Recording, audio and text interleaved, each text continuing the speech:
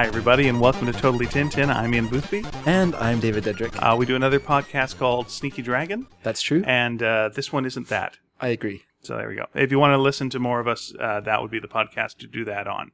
If this is your first episode, here's how this works. I have never read Tintin before now. I'm aware of its presence. Tisk, tisk. I started books, but I never finished them. And so that's my perspective. I'm also a professional comic book writer. That is how I make the majority of my living. Whereas you, on the other hand, you have read these before. Yes, I have. Many times. Many times. Many times. Sorry, you startled me there. Yeah. That's true. I am wearing a freaky clown mask.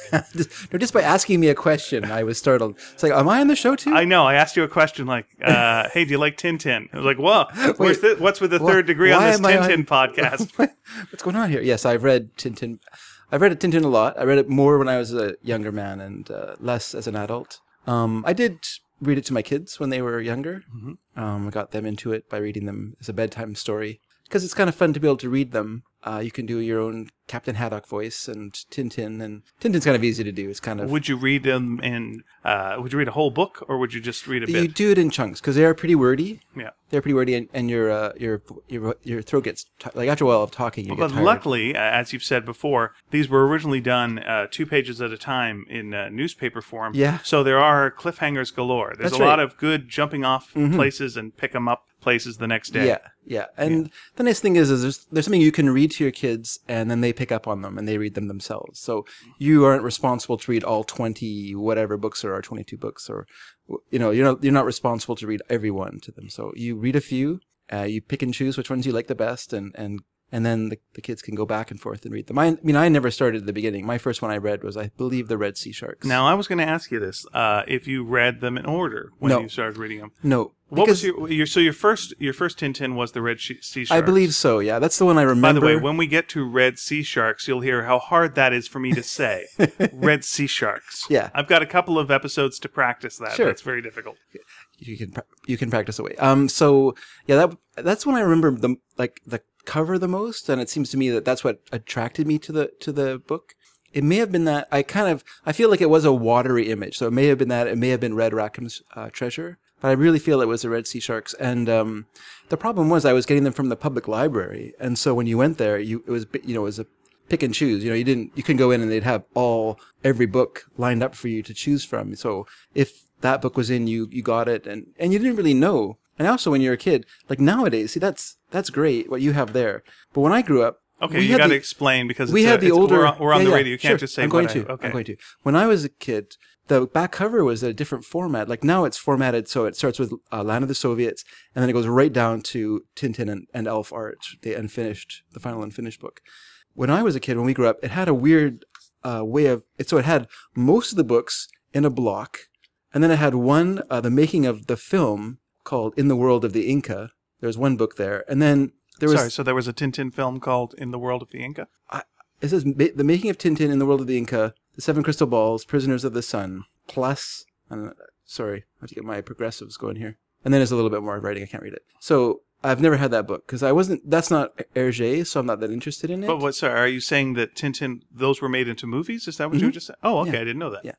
And so then, but then off on the other side, sort of off by itself, was The Blue Lotus. So when you were a kid, you assumed, if you were thinking chronologically, you said, well, that's where it starts. It starts with The Blue Lotus. And then it goes to Tintin in America, Cigars of the Pharaoh, and the rest, because that's how it's lined up on the cover. So as a kid, I wasn't too sure what the chronology was. It took me a while to figure out, but it wasn't until I read them that I was able to kind of piece it together. As I own them, right, I was able to piece it together. Now we're reading different versions. Mine is the Edgemont version. What have you got there? You've got a previous version. Yeah, I've got Magnet. It's the Methuen. Now, Magnet was their line. Are you reading it in French here, or are you reading it No, I don't have this one in French. Okay. The French ones I've been collecting.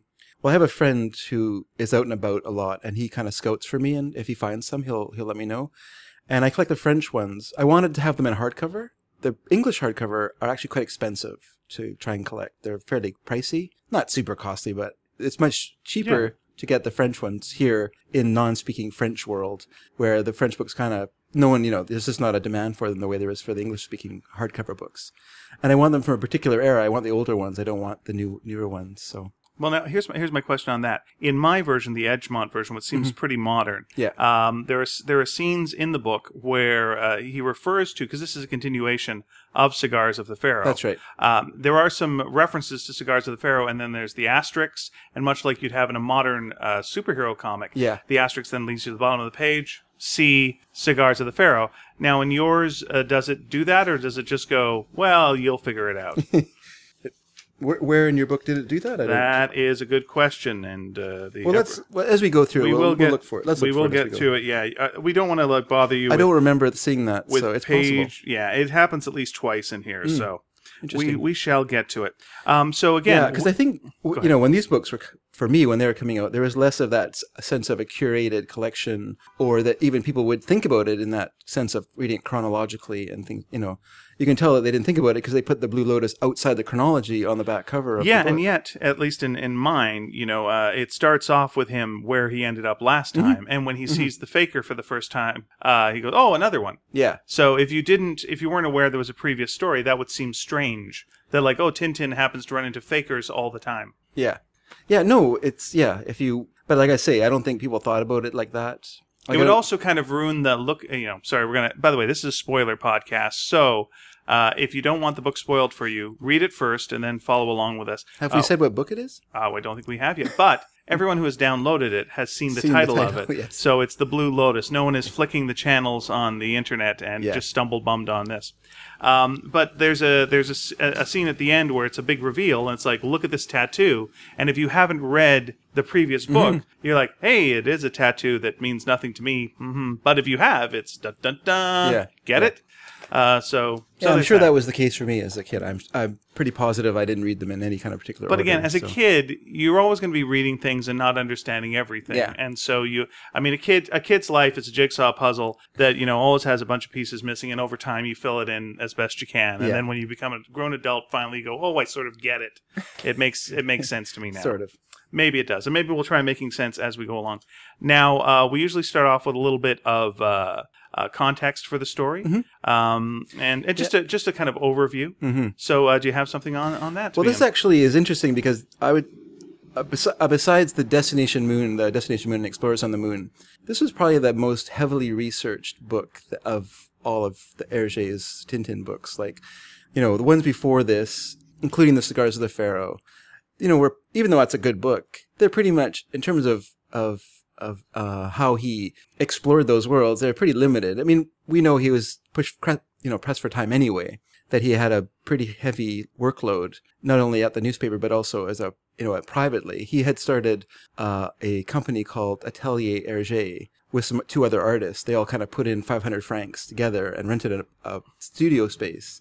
And the idea was that they would be creating advertising material, because he was actually much more interested in advertising than he was in comic books or cartooning. As a beginning artist, because he was looking for some way to make a living as an artist, and there really was no market as an artist, and so, or as a cartoonist, your market was in advertising and illustrating and stuff. So he started this place with these other artists. So that was a side job that he had going at the same time that he was working for Le Petit Vingtième. Drawing Tintin. Now, by his own admission, he was pretty much treating Tintin up to that point as pretty much a lark. It was just a bit of fun. He hardly ever thought about it until the day the deadline was due, and then he sat down and he drew the 2 pages that day, and they went in that evening to press. It was a very successful lark. Yes. If you've got, the person dressed as the character and crowds of people are gathering to see his fictional return, which happened with the first 2. Yeah. Crowds of kids, but yeah. And I mean, that's part of it, right? Yeah. You have to think of the time and where kids ranked in terms of social standing, which is pretty low. And where, literature for kids ranked in terms of social standing, which was pretty low. And where cartoons that hardly existed at all, and were pretty much thought of as just mere ephemera and to be thrown away after use. For Hergé, there was very little, there's very little monetary future in it as far as you could see, but also very little prestige in it as well. It was much more prestigious to be a successful advertising artist than to be a cartoonist at that time, and so for someone looking for a living, so he's probably thought as much of his spot illustrations and his illustrations for articles in the rest of the newspaper as he felt for Tintin.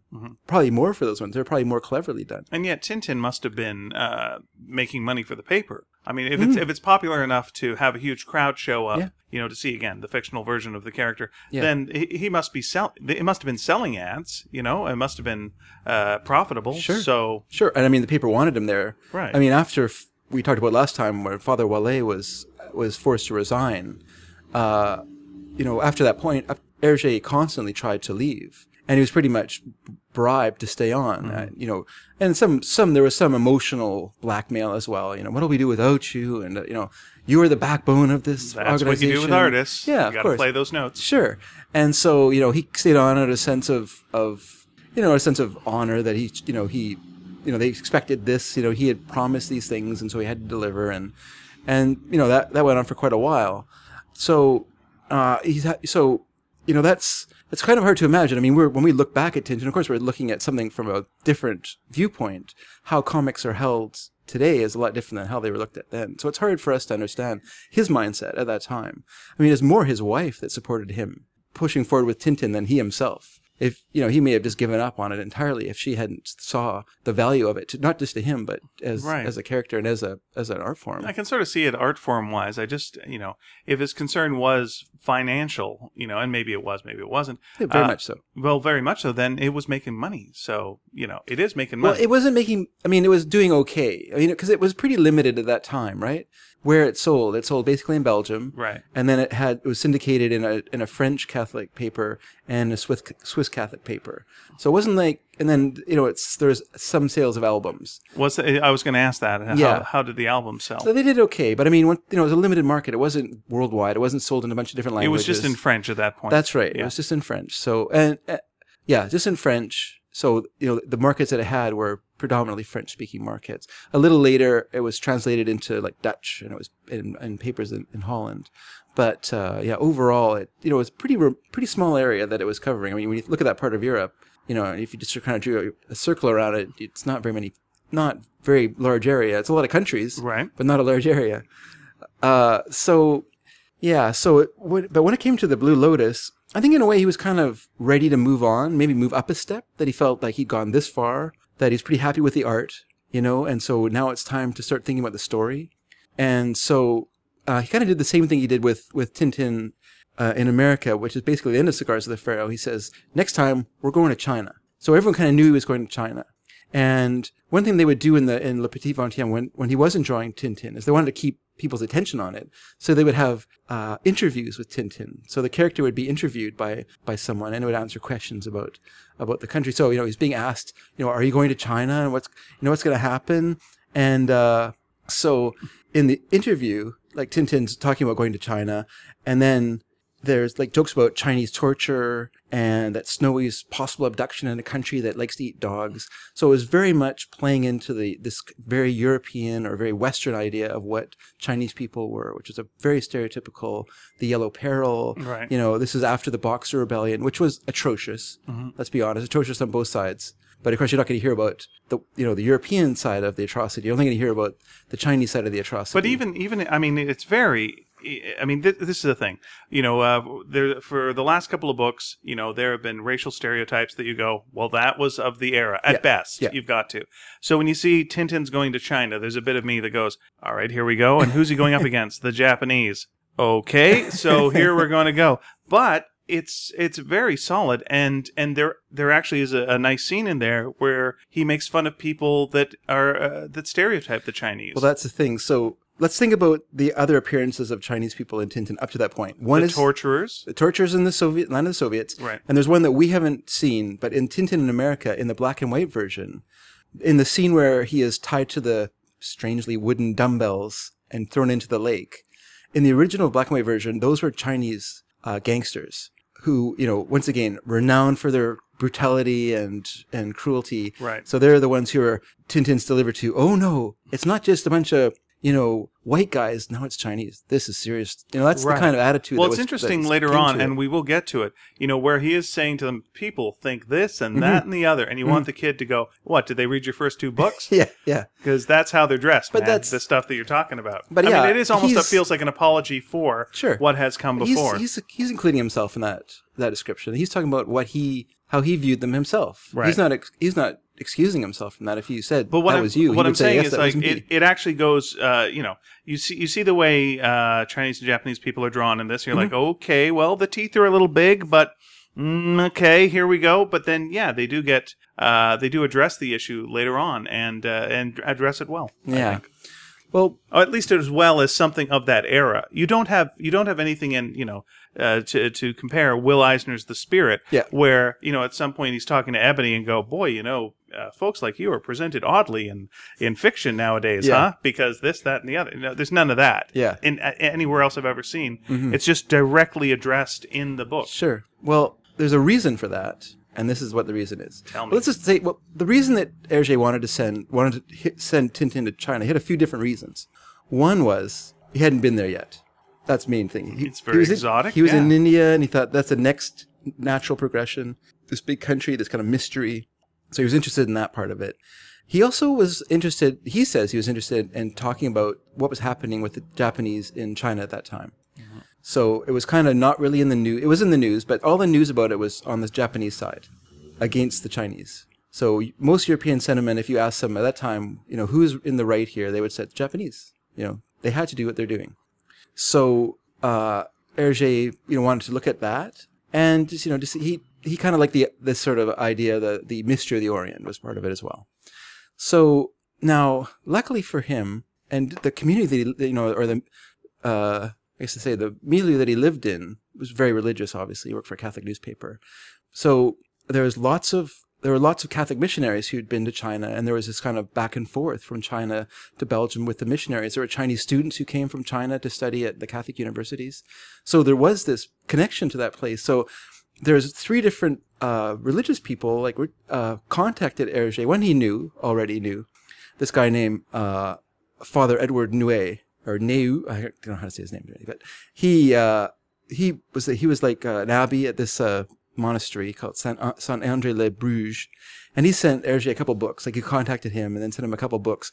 One was on the origin of the conflict in Manchuria, so it was a description of how this Japanese or the conflict with the Japanese had kind of come about. Another one was called Chang Chen's My Mother, which is just a way to humanize Chinese people for Hergé, to say they're not just monsters. They have And so he also sent him newspaper articles that he annotated that analyzed the difference between Japanese and Chinese cultures, so that he would understand that it's not just one big glob of people who look all the same. They're actually different. They have different cultures and different thought processes.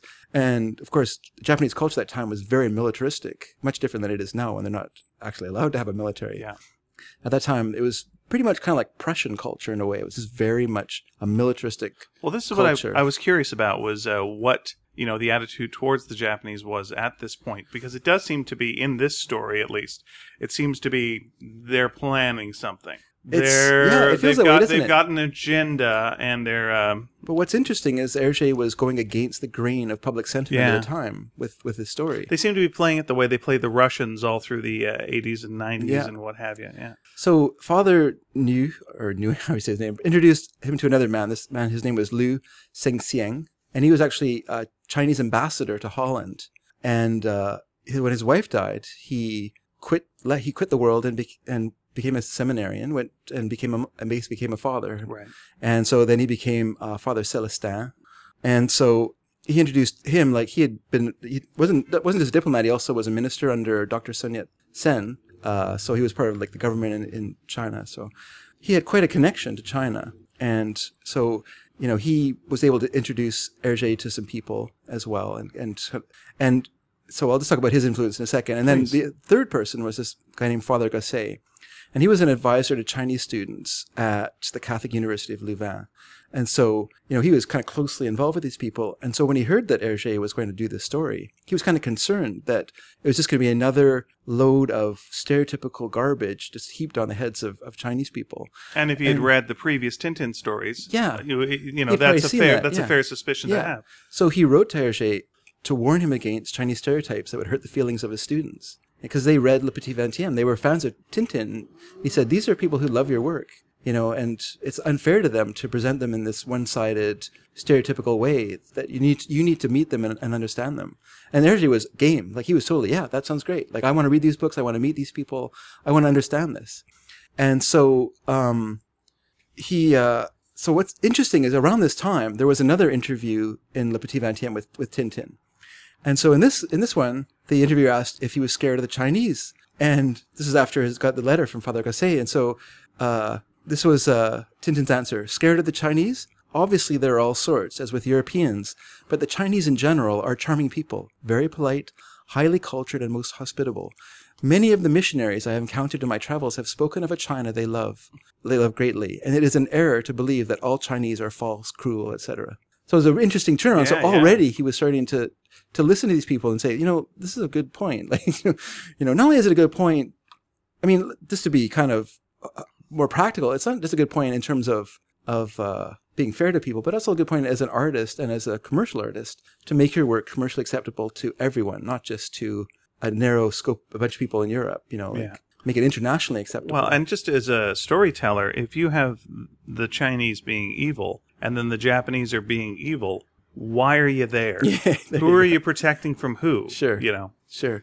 So he actually traveled to Louvain, went to the university, met some students there, met this guy who's like an expert in Chinese theater. His name was Arnold Chiao Cheng Chi, and he had a fiancée, Suzanne Lin, and they talked and met and, just had like polite conversation. And they were from China. So they had, they could speak French, but they spoke French with a Chinese accent. Mm-hmm.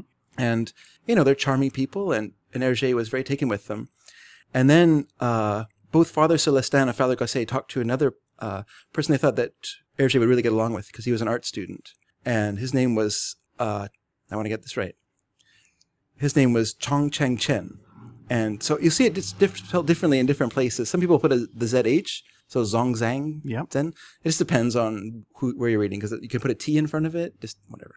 So Celestin and Gosset, they both kind of said to Chang, let's just call him Chang. They said to Chang, we'd like you to meet Hergé. He's thinking of writing a book about China, and he needs someone who's lived there and knows it and can explain to him what it's really like there.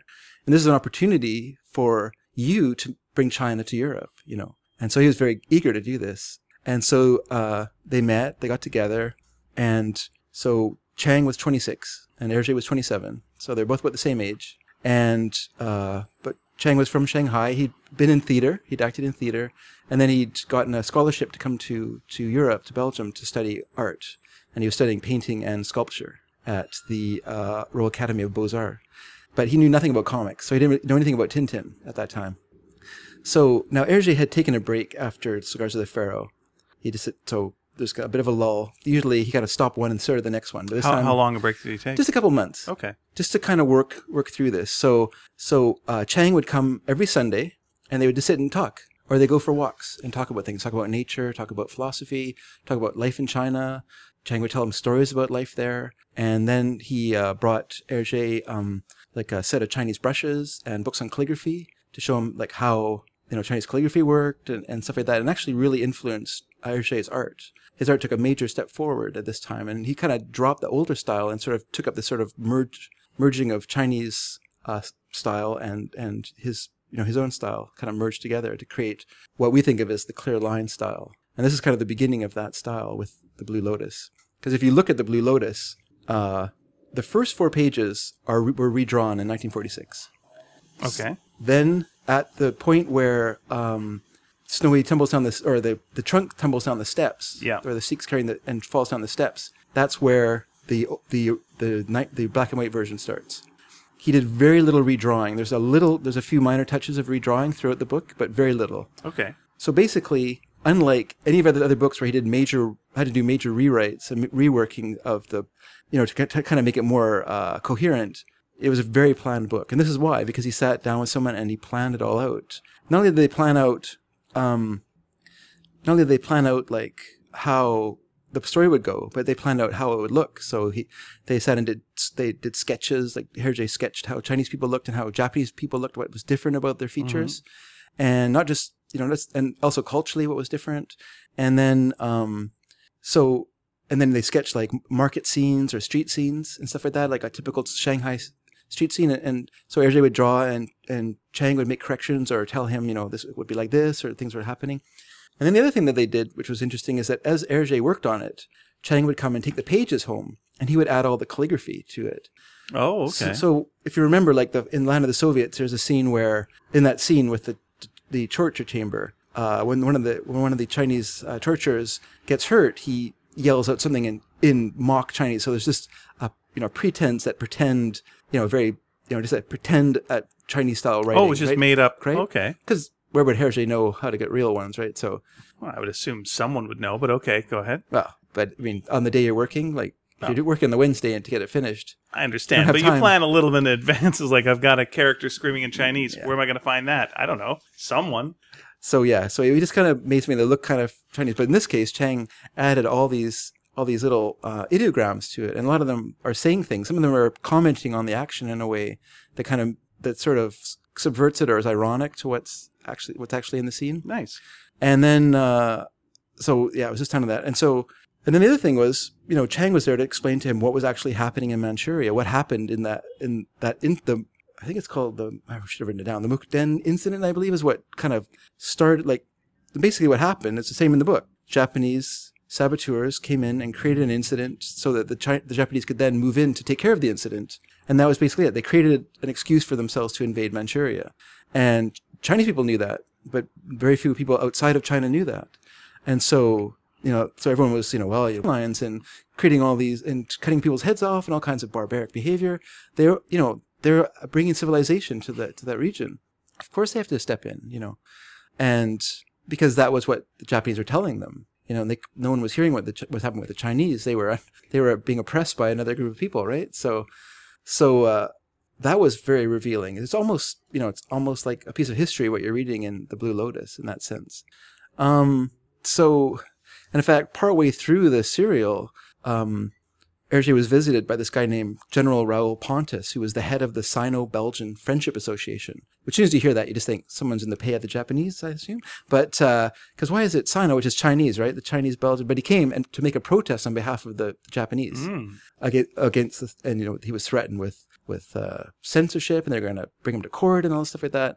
And Chang was like, no, they're not going to do that because then the truth would come out. What all this tells us is that it's they know it's right.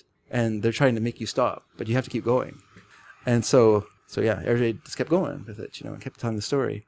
So now there's a couple of things that are, it's just interesting because in a way, this is kind of like, what do you want to call it? It's sort of like a major change. Like, let's say that meeting Father Ouellet was a major change in his life. All right. This was the next major change in his life, meeting Chang. Like, they had this really brief but intense friendship. His mind was open up to a world outside of Europe, outside of this very bourgeois, oppressive Roman Catholicism that he grew up with and still lived with.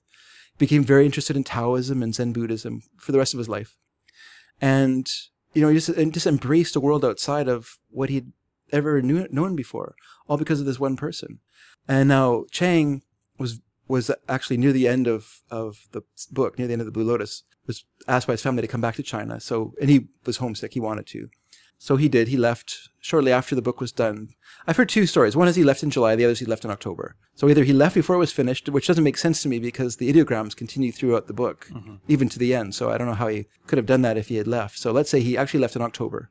And he, unlike when he came from China by boat, kind of almost straight to Belgium, this time he was doing the Grand Tour. He was going to go around Europe and then through Italy and leave from Venice. And so he was taking the train, and of course, Hergé wanted to see him off, and then he was late. So he got to the station, and he was running down the platform, waving his hat and shouting, and that was the last time they saw each other for about, let's say, 40 years. Wow. Yeah. Because after that, Chang returned to China, and there was the war. Yeah. And then there was the Communist Revolution. Yeah, so you're not gonna. And that was the end of it. So they just had no contact with each other for a long time. So when did they meet? Like 40 years later? They didn't meet until 1974. Hergé was at a party and he met someone from Shanghai, and he said, "Do you happen to know a sculptor whose name is Chang?" And he just kind of gave him some stuff, and he goes, "You know what? That sounds familiar. When I go back, I'm going to look into that for you." And it was him. It was Chang, the Chang that Hergé had known. He was a sculptor in China. A lot of his works had been destroyed during like the Cultural Revolution, but he was still working as a sculptor. He wasn't a sculptor. One of those people stand on the street and pretend that they're really. That was tough. The government making people sculptures. You know what? That's cheap. Communism. Yeah, that's right. So he was still a sculptor, and he came over to because Hergé had visited Taiwan in '73, I believe. He wasn't allowed to go to China, so Chang was actually brought to Europe, and he met Hergé there, and he did a sculpture of Hergé for Angoulême, and yeah, so it was quite it was very emotional meeting for, and we'll talk about it a bit more because there's a book later on that's very much about this part of Hergé's life. Okay. So yeah, it was a big change for him. It was a major change for him, and yeah, it's interesting. And what's really interesting is we can almost say this is like the first of a kind of new era in Tintin. Well, it's a much more mature story. Much more mature story, and the amount of documentation and research that he put into it, he would never back off of that again, because he felt that to not know about what he was writing about was disrespectful to especially to in the other reader. country. Yeah, to make it generic. Yeah. Yeah. And sometimes he wouldn't have real countries. We'll see later, like in King Ottokar's Scepter, there's Sildavia and, in places like, so, he's kind of doing these sort of composite European countries that are, kind of like this place over there, kind of based sort of like on Albania, let's say, or Xanthiopolis, I believe, or whatever. We'll get to that. This sort of made up South American country as well, just because he didn't want to offend those countries by writing about them that closely. So he made up a country, but mostly it was very accurate to those areas. So yeah, so let's, now that we've burned through 4 hours of the show, let's...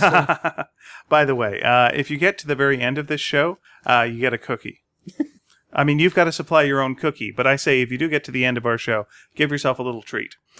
All right, so why don't we start then, as we usually do, with page 1. Will that work for you, Dave? Yep, go ahead. Okay. Sorry, Dave was looking at the computer in a way that sometimes means this is being deleted right now as we're recording. And we don't want to get to the end of one of these long podcasts and go, oh yeah, we didn't hit that record button. Yeah. Time to do it again. All right, so we are starting off where we left off last time. Yeah. So and again, we're starting off, with a typical Tintin thing, which is grumpy Snowy. Snowy's complaining, can't get a wink of sleep. Well, we also start with Tintin's the typical Tintin thing, which is a newspaper article to help us know what's happening in the story. That's right. So Tintin and Snowy are in India, guests of the Maharaja of Guy Pajama.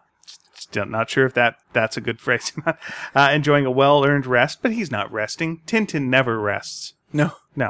The evil gang of international drug smugglers encountered in Cigars of the Pharaoh has been smashed. See, this is my thing. So we've already just mentioned Cigars of the Pharaoh. So if you were reading this for the first time, would that in your book refer to Cigars of the Pharaoh? In this part here, yeah. Yeah, okay, so it does. So you would know that, I better go get Cigars of the Pharaoh, even if the back of your book has it come later on. Yeah. Yeah, I better go check this out to see what's up. Well, you probably don't. You're a little kid, so you're like, I don't know what's going on here, but oh well. Well, I think... I like the drawings. Let's carry on. Okay, even as a little kid, when it goes, as seen in Cigars of the Pharaoh, on the back of the book there's Cigars of the Pharaoh. You should probably know it's Cigars of the Pharaoh. Anyway, as encountered in Cigars of the Pharaoh has been smashed and its members are behind bars. With one exception, only the mysterious gang leader is unaccounted for. He disappeared over a cliff. Mm-hmm. Will we see him later? Well, I wonder. Yeah, as we know, if you don't see the body, you will soon see the return. That's right. But questions have still to be answered. What of the terrible Rajaja juice? Oh, great. You're making me say this stuff, huh? The poison of madness. There is no cure for that. It makes people silly and sing and go crazy. Yeah. There were shipments of opium going. Where were the shipments of opium going? Hidden in the false cigars, the Cigars of the Pharaoh. Spoilers, by the way. If you have not read Cigars of the Pharaoh, these two panels will ruin it for you. You still should read it. And who really was the mastermind behind the operation? So Tintin's on this. He's trying to check out what's going on. He's on his shortwave radio. And again, really annoying Snowy with checking all this stuff out. At the end of the last show, I said, at the end of Cigars of the Pharaoh, I said it was the Empire Strikes Back moment of the books, where that's where you have that kind of strange, not really a ending, and it just kind of has people doing something and then it stops. Right. And that's kind of how it ended. What actually happened in Cigars of the Pharaoh is these pages were the actual ending of Cigars of the Pharaoh. But they weren't used in the book. They were put at the beginning of this book because the original opening of The Blue Lotus didn't work very well. Okay. So they put the beginning of Cigars of the Pharaoh, they took some pages and repurposed them for this. Oh, all right. That's why they were redrawn. That's why these are from 46. Sense. All right. So Tintin's trying to check things out on his shortwave radio. gets a message, but he doesn't think it makes any sense. Direct special attention, Charles, Yokohama, urgently going oddly slow. Istanbul, 10 nasty gaps in Saturday. Means Tibetan medicine easily changes west. Ecom. Oh, what the heck could that mean? We don't know. I guess we will soon. But let's put that aside. Tintin's being summoned right now. Yeah. The Maharaja requests his presence. Yes. So here we have in the Cigars of the Fair we had an evil figure. Now we have a seemingly friendly one. Or at least a funny one. I like those wild eyes really don't help you have much Right. confidence in them. So the fakir is doing It's kind of a classic gag. It's a good gag, actually. good Now, gag. here's the gag. Is the fakir is demonstrating all the stuff he can do. He can dance on broken glass. He can stick knives through his legs and arms. Not just right through them, clean through them. Clean through. No pain. He can balance on his nose on a spike, and he can spin around. Yeah. There's spikes all around. Doesn't bother him. But he sits on a soft pillow. Yikes. Yikes. Terrible. Yeah. And what I liked about this is he has to have his cushion brought in, and it's a return of the torture device from Latin to the Soviets. Oh, you're right. It's like exactly the same as. If this was a movie, you'd think they're being cheap and just using the same prop over and over again because they already paid for it. Yeah. Yeah. And then, a good device is always tell your character the future. Mm-hmm. It's worked in Macbeth. It's going to work now. That's right. But it's a vague future so that it doesn't it's not all spoilers. So Right. you just kind of know that something is happening. Well, why don't you say what the future holds for Tintin? What the future holds for Tintin, I can't remember now. The future holds for Tintin is... Luckily, you've got a book in front of you. I that do will have a tell book you. in front of you, and he says, I see an enemy you think is dead, but he plans revenge. And then he says, I see one of my own brotherhood, an evil, a bad one, who is dedicated to your downfall, and, who's watching you. And then he says, I see a man with yellow skin. His hair is black. He wears glasses. He has sworn to destroy you. And that's interesting, because then there's a visitor. Mm-hmm. And it's a man. I don't want to say it's a man with yellow skin, because that doesn't feel very nice to say people have yellow skin. No, but it isn't. At the time, it's interesting, even in the letters between Hergé and like Father Gosset, this man who cared very much for Chinese people, even he says this will be a great benefit for both whites and yellows. Mm-hmm. It just at the time it just seemed fine. Yeah. So it's hard to judge when everyone's saying it, and even people of a saintly or sympathetic disposition, you just kind of have to just. Oh, well, okay. That's how it was. Understood. By the way, that description, if you're about to go to China, thanks for the help. Yeah, that's right. Yeah, that's right. So what you're saying is dark hair and glasses. Look out. I'm on it. Okay, I'll keep an eye out. His visitor is a man with dark hair and glasses. This is true. And so he's very... But Tintin says to himself, be careful, Tintin. So hopefully he will. And this is before Thought Balloon, so he says it out loud. And so now the man tries to tell him something, he's wanting to tell him something important. He gets struck by a dart full of Rajaija. Let's say Rajaija, since you say it's guy pajama. Well, I'm going to go with your pronunciation of the AI as an I sound. Sure. So it's Rajaija juice. All right, I'm going to get it wrong. Let's go madness juice. Let's just call it that for the sake of The anything. juice of madness. And then... Snowy gets his hat. Let's call it booster juice. Let's not. That's the way we hope one day to get sponsorship for this show, so let's not do that. So he's briefly able to tell him a bit of his message, but it's very garbled. And then he begins to say in China, Tong Si Nan Pei, which is east, west, south, north. Mm-hmm. And he's singing a song, and then Tintin says, poor fellow, he's gone mad. He knows what's happened. He's already and experienced there's no this. coming back. There's no coming back from this madness. He thinks he's a dog. He's imitating Snowy. He's talking to Snowy, I guess. So here's the thing. It's a very sad thing when you get hit with the madness juice. And but yet- you do become funny. It's kind of adorable. Yeah, it's the kind of crazy that you'd go, I wouldn't mind walking through that insane No, asylum. that's right. Because we've been there before, and you think, what's in there? A bunch of Napoleons? Yes. There are Napoleons There are riding Napoleons. people who think they're horses. If you got to be crazy, you don't have to be that kind of crazy, but right. it helps. You don't have to be crazy to be in Tintin. Yeah. So Tintin packs his trunk. I just love him jumping up and down on it. I think that's Yeah. that's great. Just a little, it doesn't need to do that, but what the heck? Well, I like that there's another guy that then has to carry the trunk for him, which seems like a bit of a jerk move on Tintin's part to have that Well, much stuff in there. But okay, For a guy that it's always two wears things. the same shirt, It's two things, Why though. are you packing so much clothes? But it's kind of that thing where you're helping the guy whose job it is to do something, and they're kind of like, hey, what am I? Chop liver? You ever feel that way sometimes? When you're, Okay. When you're like, I don't want this guy to do, I don't want this guy to move all the boxes by himself. I'll give him a hand. I understand. But then you feel like he's looking at you thinking, what are you, some kind of jerk taking my job? I understand. I'm just saying, Tintin seems like the kind of guy who should travel light. Like we've seen him in the past, he's got one little suitcase. Yeah. That's all he needs. Well, the question here is, he crashed in a plane. Where did he get a steamer trunk from? Well, here's where he got it from, the Maharaja. Yeah. The Maharaja gave him all this stuff and probably gave him a bunch of nice clothes. Gave him pajamas. That's right. Of course he He has did. many of them. So Tintin loses Snowy. Yes, that's a great sequence as well. What's interesting about this book is that it has a very serious subtext to it, but Hergé still is wise enough to realize that you have to sell a book through its humor as well as through its venture. And so there's lots of scenes like this where Snowy's missing, everyone's running off to search. Wonderful running, of course, in all Hergé books. And then we have the Sikh servant carrying the trunk on his back down the steps, falls. It's quite heavy, by the way. You can see the sweat beads shooting off of him. Yeah, that's right. Well, you know why it's heavy? It's got Snowy in it. He ends up at the bottom, and then we find Snowy in the trunk, as well as the ham radio. You can see a little bit of the ham radio there. He packed his ham radio. No wonder it's heavy. Has a dog and a ham radio in a steamer trunk. And they drive off.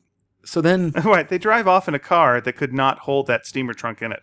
It's in the trunk. Sure it is. The trunk is in the trunk. Okay, so... Disagree, but okay. So you take over now. So we All have right. sometime later. All right, we're in Shanghai. You can tell because Tintin says, so this is Shanghai. And immediately when Tintin shows up anywhere, someone goes, there he is, let's get him. That is Tintin visits every country. Yes. Someone's waiting at the dock, Yeah. Just holding a sign going, murder. Anyway, so he's chasing Tintin in a rickshaw. We're now seeing, this is the way things are. I like the poster that's in the background for a light bulb. Yeah, the Chinese says Siemens Electronics. Nice. And on the other sign, the green sign, it says, possessing a field of 1,000 cheating is no better than having meager skills. Well, there you go. We've all learned something. So now we're going to go to the Continental Hotel, or the Continent Hotel. So you can see that Chang was having a little fun while he was writing the... Sure, throwing some jokes in the background. Why not? Sure. What do you call that in Mad Magazine? Turkey fat? What do you call that? Chicken fat. Chicken fat. That's what you call it. A bunch of business in the background. So Tintin's in his hotel room, reading a letter saying Mitsurito. But how do we find him? It's certainly a Japanese name, but there's not. Mitsu Hirato. Is that what it is? Yeah. Okay. Well, listen. All right. Listen, I'm going to tell you something, folks. I'm not going to get this right. I'm going to try, but I'm not going to. So I beg your kind forgiveness. It's Mitsu Hirato, Mr. Roboto. Is that right? Domodo. Okay, so we've already ticked that box off. Good for us. All right, so Tintin, boo. Yeah, well, all your Styx references, There we are. All right, so Tintin gets a note. The note says, Mr. Tintin, the news of your arrival fills me with joy. I cannot convey my happiness at the prospect of gazing upon your noble and virtuous features. Oh, good for him. May I humbly beg the privilege of calling upon you at 3:00 in the afternoon. Your servant will await your gracious. My servant will await your gracious reply, and that is signed by the person whose name we just talked about a couple of seconds ago. So just, Mr. Roboto. Absolutely. Now, on the next page, we got Tintin getting all looking snappy, and that means putting on a tie. Yes. The rest of the outfit stays the same. This is the outfit he traveled all that distance on the boat. Yeah. I got to freshen up. Freshen a day. Well, what's he got? What's he got? Other clothes in that enormous trunk? What's he going to put something else on? No, it's full of ham radio and dog. There's no room for anything else. That's and right. a tartan blanket. Hopefully it's a deodorant tie. And so off he goes. And then we get a gorgeous scene of Tintin in a rickshaw going down a street. It really is a beautiful scene. Yep. And I'm sure you can see Chang's influence and putting his knowledge of the architecture. Like and the we look of Shanghai. we are grounded right now. We know where we are. Everyone's going about their business, and it's nice. Everyone's reaction. Everyone's having a casual day. Yeah. Everyone's just doing what they do. There's no stress. Here we go. Yeah. But now stress occurs as the rickshaw driver. You know what? Nowadays, someone would be looking at their phone and walk into traffic and have an accident. Yeah. Back in those days, newspaper is very dangerous. And wham, hits the rickshaw driver. And we're talking about the ideograms, how in Land of the Soviets, it's just nonsense. In this case, the driver is actually saying in Chinese, he's saying, "Excuse me, sir," or "Sorry, sir." So he's actually saying something that's meaningful. It's not just nonsense. Right. But the person who he hit seems to be a jerk. Who says, dirty little Chinaman to barge into a white man. Well, here we go. We've met our first out-and-out racist in this. We, as the audience, are not on his side. No, we're not. And that's good, I think, this is the first book. And I know that Hergé meant to do this within America, meant us to be on the side of the Native Americans. And there were some jabs in there, you know, about North American culture, not North American culture, but European culture. Yeah. You know, what they do. Yeah. But yeah, in this case, the guy's getting beaten by a cane. Yeah. Tintin's having none of it, grabs the cane, snaps it in two, calls him a brute. But it's interesting, behind him, the sign reads, "Down with imperialism." Mm-hmm. In Chinese. So I think, Chang is commenting on the scene in a way. So as Tintin, takes this, colonialist bully and breaks his cane, behind him the sign is commenting on the scene. I think. Oh, nice. So it's kind of fun that. Well, here was something I was wondering when I was reading it. The guy's flipping out at someone telling him he can't hit a person. Yeah. Okay, that's the way it is. But he's wearing gloves, and they're weird gloves. The way they're colored, they're green. Yeah, and they match his spats. Well, they match his spats, and maybe I'm misremembering, but seeing those gloves made me think of the cultish garb in Pharaoh. It's purple. Is it purple gloves? Yeah. Well, then that's me being wrong.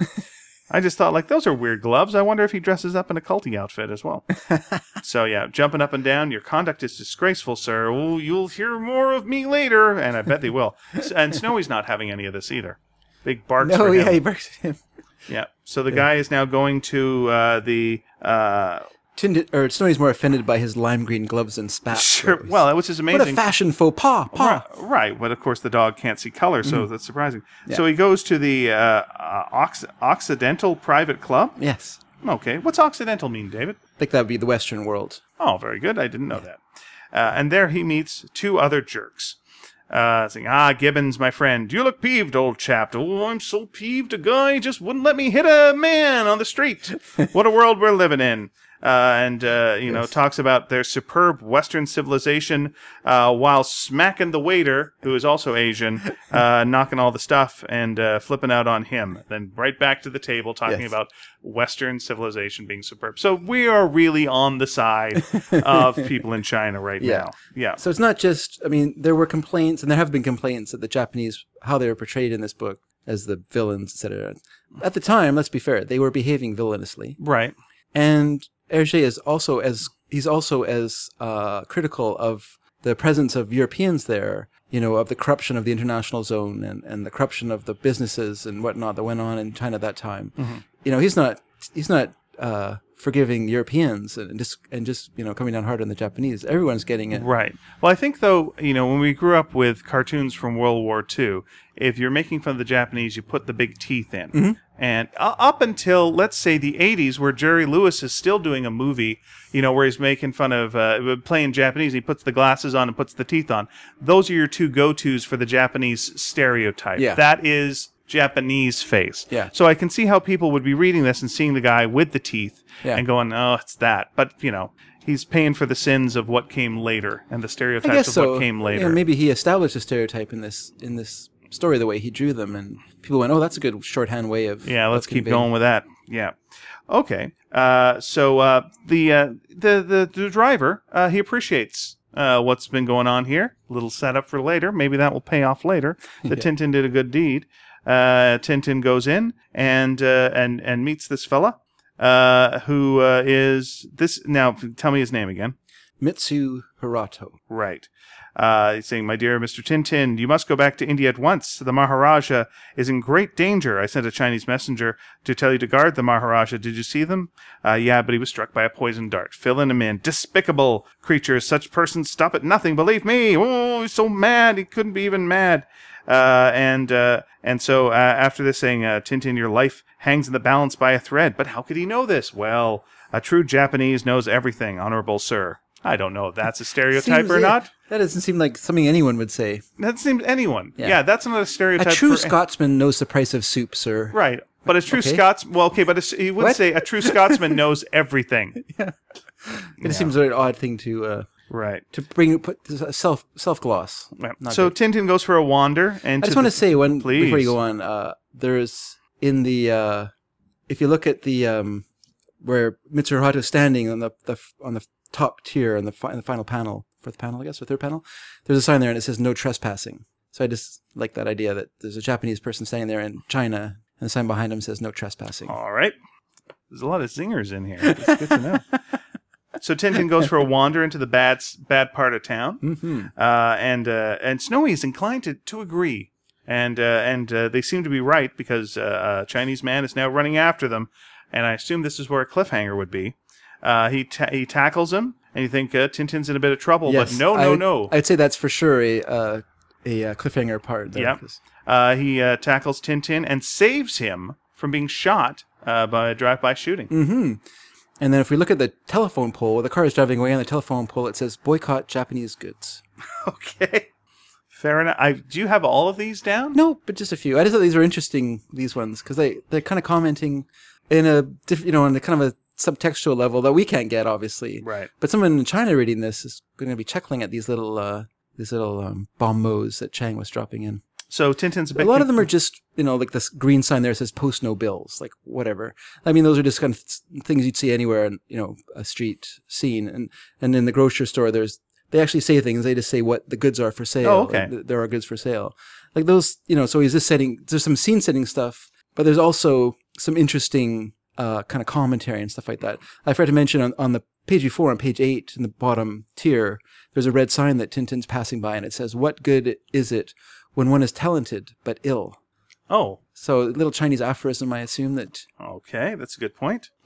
and that could be a comment on what's going to happen to the character who is going to tackle Tintin. That is true as if well. It's foreshadowing, we don't know. So Tintin realizes that guy probably was trying to save his life, goes back to his hotel room to get a little tea, and Snowy, ever the whiner, is complaining that there's no tea for him. What about a cup of tea for old Snowy? Well, it's time for a cliffhanger again. There's someone at the window, and they're shooting a gun. We'll see you next week, kids. Is Tintin dead? Yes. No, he's not. Oh, he's dead. not. Oh, okay. No, because we got a lot more book to go. But the guy seems to be a bad shot because he shoots the teacup, and poor Snowy gets the saucer in the face. Yes. Poor little Snowy. Poor guy. Now Tintin, in a move that frankly will be bad later on when we learn what's going on, tries to shoot the guy with a gun. So he's shooting at his assailant from the window. Tries to chase him down, but runs into a turbaned gentleman and a policeman, and knocks him down. I wasn't sure it was a guard or a policeman. And says, hope that whistle, I suppose the whistle was being blown by the guy, doesn't bring reinforcements. Well, this is weird. I don't see him whistling. Oh, it does whistle right above. There's a sound effect. And yes, it brings reinforcements. Wrong you are, Tintin, and you are caught.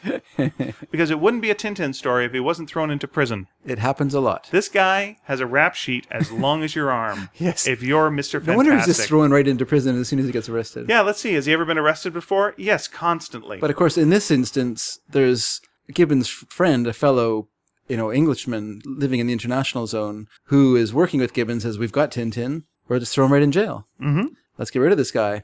And then there's an interesting sequence here. Now, in the original black and white version, Tintin there's 3 Scotsmen that come in to beat up Tintin. Oh. Which is kind of weird. Where'd they come from? Yeah, I don't know. It's a weird... Is this sort of like in the Soviet story where Chinese people are the torturers because they're the good torturers? Yeah. And so like if you want some thugs to beat you up, you want 3 Scotsmen? Yeah, 3 Glaswegians to come out and beat some guys from the Gorbals. They just have them on staff. Yeah. But this is more realistic. In this version, when it was redrawn for color in 46, Hergé changed them to Sikh policemen, which is it's really accurate because Sikhs tended to go where the British went and often were policemen in various in different places, whether it was in Malaysia or Burma, as it was Burma, or in Africa.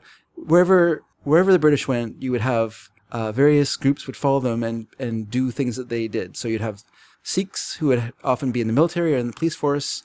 You'd have Tamils who would have jobs in the bureaucracy. You would have Chinese people who would open store, grocers and stuff like that. They kind of went because they knew the British would stabilize the area and create a commercial zone. And so people would just go where they were. And so this is more realistic than Scotsman, which is kind of inexplicable in a way. Yeah, that is weird. And so, of course, these guys are big, burly fellows. Going in to give Tintin a beating. So it's one of those interesting changes. You've got Tintin sitting there in 1934, and then you jump to 1946 with the guy, I can't remember his name now, talking to the Sikhs, saying, there's a guy in here who could use a little correction, a little corrective treatment. So they go in there, rolling up their sleeves. There's a lot of... They've done this before. And then the classic... This is standard procedure. And classic Hergé, who knew that it's way more effective to show these sort of things off-screen than on-screen. Just has a lot of thumping and banging and zinging going on. And then we see the Sikhs in the hospital, because Tintin is one tough dude. Well, yeah, I mean, they play it as a joke as well. And you think Tintin's getting the beating. Yeah. And then, we need an ambulance. Oh, boy, that's not good. So we see the ambulance, we follow the ambulance, and then badoom. Yeah, these three are, they're pretty badly beaten. So, Yes. Tintin, not a scratch on him, strutting down the street after Strutting that. down the street after that, still wearing his tie. Right. He's still dressed up. And again, it's a child's fantasy book, right? Yes. So you think if three guys came into your cell, you'd be able to beat them up, right? Of course you would. Yeah. And anything that you as a kid could do, Tintin can do. So, yes. It is a child's fantasy. It's starting to blend a little bit. It's starting to move into a zone where adults can read it and children can read it and appreciate it, But, again, it's you look at your Indiana Jones, and Indiana Jones, if he's hit in the first act, does not wear a bandage through the entire thing. Mm-hmm. He heals fast. Yeah. He heals Tintin fast. Yeah.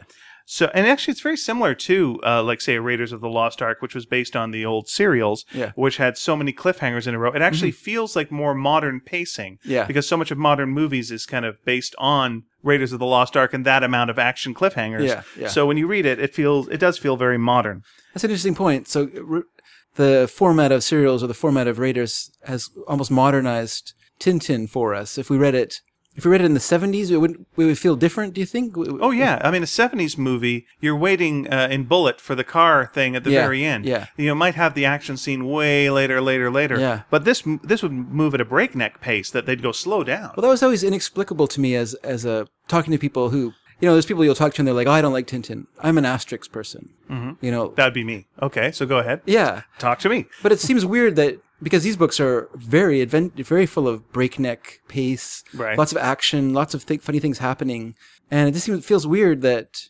goes over people's heads. Well, and again, I don't know how Asterix was originally published. Was Asterix always done as one full story? No. Was it also cliffhangery? It was in Pilote. I found when I read Asterix, it was an easier go because it felt like the entire story was leading somewhere, built and then climaxed and then wrapped up. Yeah. Whereas I felt when I read Tintin, maybe it is the cliffhangers in that you can jump off at any point. There's nothing really once you've fulfilled the cliffhanger. There's nothing really to keep you turning the pages. At least back in the day, for me. So the pacing actually kind of threw me off probably, where it didn't seem like one long story. It seemed like a bunch of action sequences that were all put in a row. And I wonder if you, as a reader of Western comics, if you appreciated the situation of Asterix, where you had the village with a lot of characters. And with stories that kind of carried over into other books and stuff like that. Whereas Tintin, a lot of it is often very episodic and it doesn't carry on into the next book. There's also a power fantasy with Asterix, which is, here's the oppressors, you beat them up. Here's the oppressors, you beat them up. Whereas Tintin gets beat up as much as he gets not beat up. That's interesting. He's messed about. Yeah. So Tintin's strutting on back to the hotel. But that's why I like Tintin more. Is that it's more realistic to me. Oh, it's not a contest. I know it's not a contest, but I'm just saying, as a kid, I appreciate them both. I love them both. I love the art in Asterix and the writing. But, I'd always kind of tend towards Tintin more. And I think, to me, they had that element of reality that he's not perfect, and and there's no magic potion for him to take to get out of a situation. He has to use his brains and/or luck, incredible luck in most cases, to get out of a situation. I'm going to get a little Scott McCloud here real fast. But, they say that the more stylized a character is, the more you can project yourself into it. So, say a Charlie Brown you can relate to because it's a simple looking character, and you go, oh, I see myself in that. It's the happy face. It's, you can project yourself. Whereas I think the Tintin characters being more realistic maybe gave you more distance. You're watching someone do something where you're not projecting yourself into Tintin. Maybe some people are. Whereas Asterix is so much more stylized and cartoony that maybe I could relate more to it. And the defenses are dropped and you get more into the story because, it's just a big cartoon slappity-bappity-bappity. Yeah, Whereas, something like that beautiful scene in China would slow you down a little bit. And But now it's kind of meant to, though. It's meant to. it's a more mature comic, obviously. yeah. And maybe that was not what I was in the mood for as a young man. Later on, I'm going to talk about a sequence that I really like, so we can talk about pacing in a little bit. Sounds good. Okay. All right, so Tintin gets back to his hotel room and has a telegram saying, Mr. Tintin, come tonight at 10 o'clock to the street called Taiping Lu. There will be a lantern outside the door. Wear the clothes you will find in the parcel. It will be easier for you to... We do not see the rest of that. But Tintin, now he's getting more clothes. Ugh, that trunk is just going to be full to busting. All right, all very mysterious. And then, now this is actually a little bit... Oh, no. It walks into his hotel room and Snowy is on the floor. Dead? Yeah. Is he? And what's weird is that it's not a cliffhanger moment. I guess No. maybe it was in the original I don't think it is. version. But Tintin is, but Snowy is very sick. He was drinking the tea on the floor, and he was poisoned. Then Tintin realizes, the person was shooting the tea out of my hand. Now, there's a couple of ways you could go about doing that. Maybe just yell, "Don't drink the tea; it's poison," instead of taking out a gun, shooting the teacup, which then means Tintin will chase after you with a gun and maybe kill you. And, the person who was trying to save his life. But, you pick your methods. Also, when you shoot it with a gun, then the tea lands on the floor and then Snowy drinks it. So, nice job, guy with a gun. Anyway, so Tintin puts Snowy to bed, tucks him in. He's got a little bit of a fever, poor thing. Tintin dresses up as a Chinese man, saying, you sleep it off, Snowy, old fellow, and don't worry if I'm late back. Off he goes. Nice. I hope Snowy's okay. Well, who wouldn't be? He's been tucked into a little dog-sized bed. It is kind But somehow the hotel had a dog-sized bed in it. Which you don't see very often anymore. Maybe that was something that in China. I think Tintin could fit in that Maybe bed. Hergé is playing against that stereotype that the Chinese ate dogs. Now he's like saying, no, they love dogs. They have beds in hotel rooms. Yeah, you never for play them. that eating dog stereotype in here at all. No. Good. So Tintin's looking for the street, gets some instructions. Once again, actual realistic Chinese actually saying something. Not quite sure if that helps Tintin or not. Yeah, because he doesn't speak Chinese. Well, maybe he does. But he can We follow don't a know. finger pointing. Sure can. And the other guy can speak English. Yeah. And what's interesting, that's interesting, or French. The other thing is... Oh, French, you're absolutely right. The other interesting thing is that in this book, we finally have that thing where people are speaking their own language or speaking to Tintin in his language. There's not that sense where there's no other language but the language that Tintin speaks. Well, you could always go with the gimmick that, Tintin is speaking Chinese. Has a babblefish in his ear. That's right. Well, yeah, all of a sudden it's Star Trek.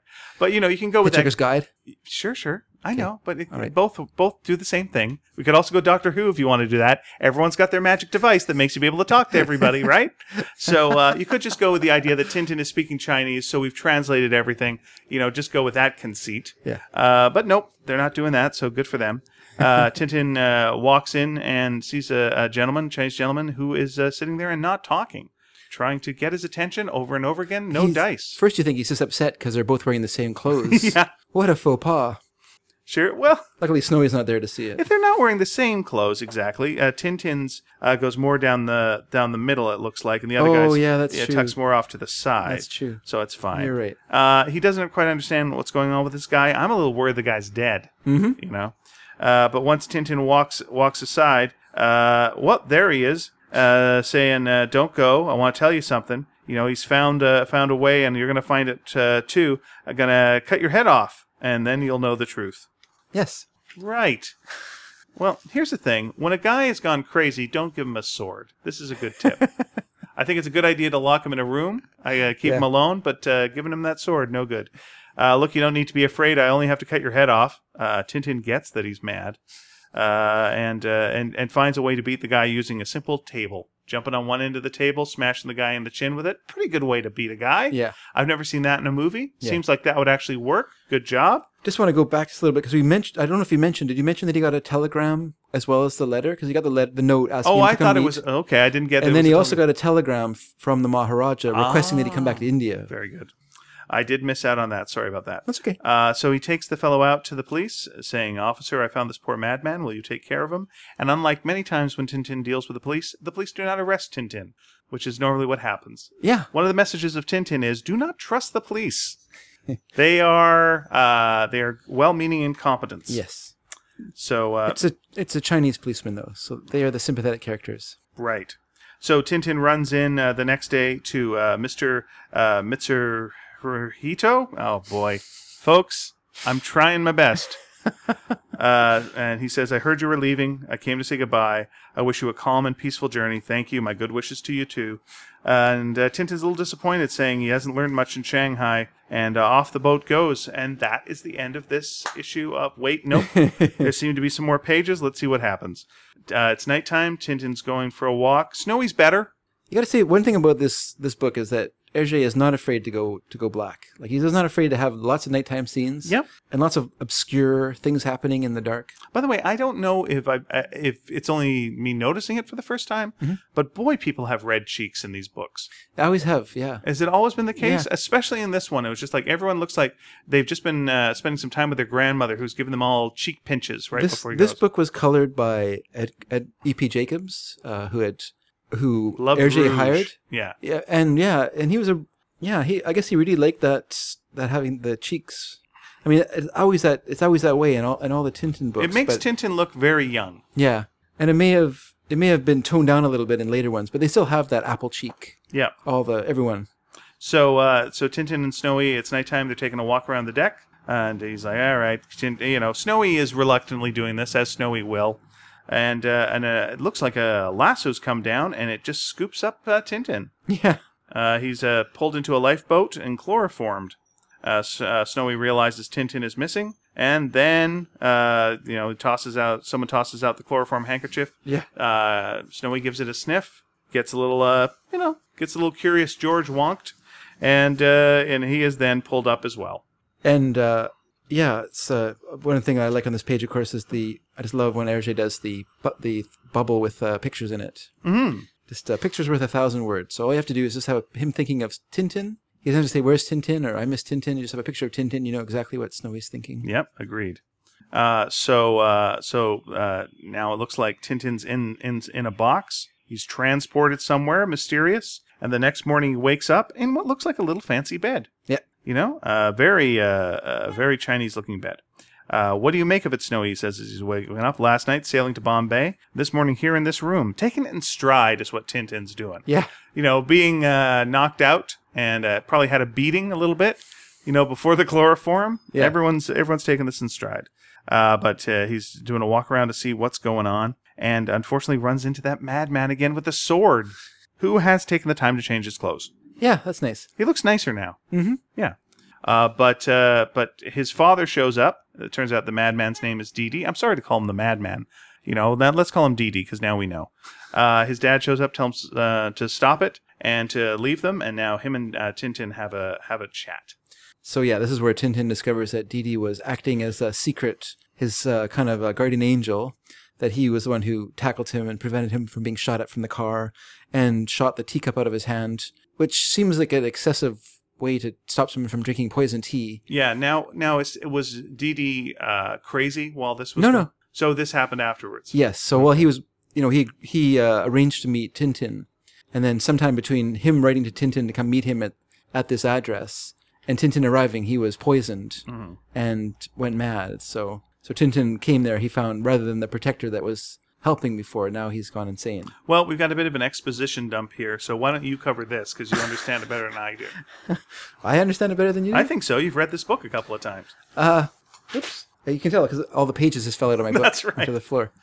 Yeah, so, well, it's pretty. I basically explained it. So he is sorry for the violent kidnapping. So what he explains to Tintin is that Tintin received a fake telegram requesting that he return to India, and that it was sent by the Japanese who, well, I guess he doesn't really say that yet. He just says, you're kind of, people didn't want you to stay any longer here, so they, tricked you into leaving, but we need you to stay because they need his help. And so that explains to him all about the fact that they are kind of a secret society, which is why Didi was acting in a secret manner, called the Sons of the Dragon. Sons of the Dragon, yes. Cool name. Better if it would be the Sons of the Sneaky Dragon, but that's okay.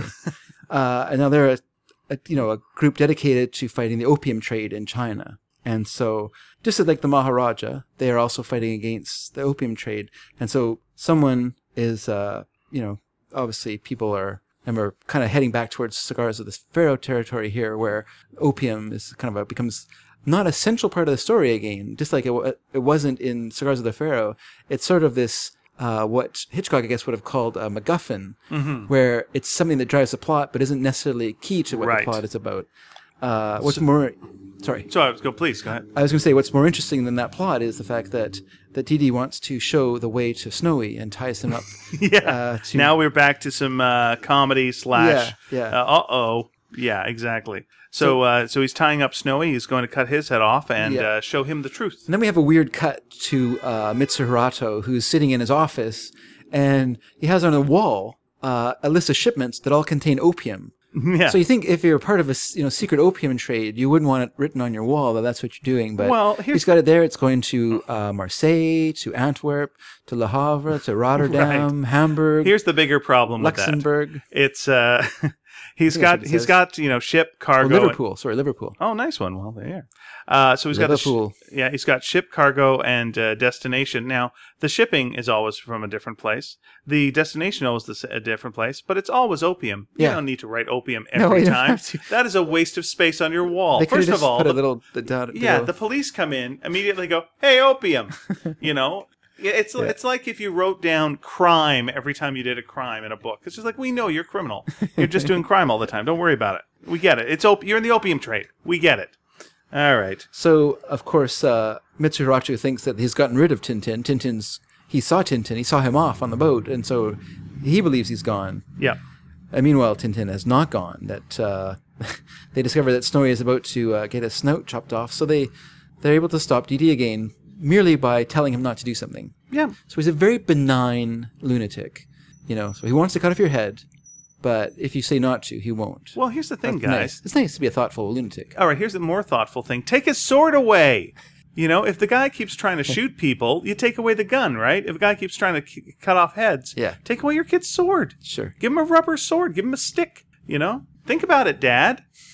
In your secret society. So we have another giant Yep, here it comes. What do you call it? An exposition dump? Exposition dump, yeah. I can say Mitsuhirato, but not there's a shipment, there's the cargo, and the cargo is exposition, and the destination is this page. This page. And so we get a long explanation of how Mitsuhirato tried to stop him from coming to China, and now believes that he's gone. Maybe this is what lost me as a kid. Is these big could be, but plot dumps. But there are big plot dumps in superhero comics as well, I think. True, but they don't really matter because it just gets to smack around time. Yeah, I guess so. You kind of ignore them if you want to. Yeah. And so now we find out that Tintin, being a smart fellow, has broken the code. So at the beginning of the book, he intercepted a message on his ham radio that was this pure nonsense. But now he's discovered that if you take the first two letters of each word, it will spell out something. So now he has a message that said Blizzard, Ueda, location Tuesday, storm and traps, top 9, Gurkhas, and tea. And it spells out Blue Lotus tonight. And so we know that, Blue Lotus 10 tonight. So, of course, to Tintin doesn't make much sense, but to Wang, the gentleman who is the sort of leader of the Sons of the Dragon, he says, oh no, the Blue Lotus is an opium den. It's a shady, it's kind of this shady place. What's interesting is actually there is no such a flower as the Blue Lotus. Oh, okay. It doesn't exist. In 1932, a movie called Shanghai Express came out. And so it's very likely that Hergé saw this film because it would have been interesting to him. It was directed by Joseph von Sternberg and starred Marlene Dietrich, his always star. And in that movie, there's a scene where this guy who's has someone hostage gets this message by telegram, and it says, Blue Lotus lost, must have red blossoms midnight. So it's possible that Hergé saw that in the film, and that kind of stuck in his mind as an interesting idea. Because originally, kind of like Cigars of the Pharaoh, when it was being run in Le Petit Vingtième, it was just called Tintin's Adventures in the Orient, And so it had it had sort of a generic title. It wasn't until it was published by Casterman as a book that they needed to change the title. And Hergé kind of came out of the blue with the Blue Lotus. Mm-hmm. And he liked it because it was kind of mysterious. Yeah, it's a good title. Yeah, it is a good title. Now, I like them cracking a code, because that feels like a fun thing for kids reading it to do. It's like, hey, if another weird letter comes up, why don't you try and crack the code themselves? That's right. Yeah, That's nice. Right. That bears repeat reading. Good for you. Mm-hmm. So they go to the opium den. And, boy, these places always look great. They do. You know, when you think like of a modern day, like we're going to go to the crack house and do some crack, you Yeah. don't think, hey, nice. Yeah. But when the opium den, it's always like, oh, it's really, in movies, it's always really, really nice. It's okay. I think it actually looks better here than it does in movies. Most movies, it looks kind of more shabby than it does. Does it? There's usually, to me, like a pretty girl in a beautiful dress, and she leads you through a curtain, and then you go there, and there's a bunch of beds, and they're usually the silk beds, and you go in the silk beds, you lie down, and you do your opium. Oh boy, I could go for some opium right now, Dave. I can't deny it. Well, I'm sure there's opium dens here if you want to. No, I'm fine, thanks. I'm good. So Tintin goes and does a bunch of opium, and then doesn't care about the rest of the adventure. The end. I think he's pretending to. All right, take let's the hope opium. that Tintin is pretending. So yeah, he's undercover there, waiting for Mr. Mitsu Hirato. Thank you so much to arrive. He does. He's told someone is waiting for him, and then Tintin follows him. Yes. Yeah. Listens at the curtain. Yeah.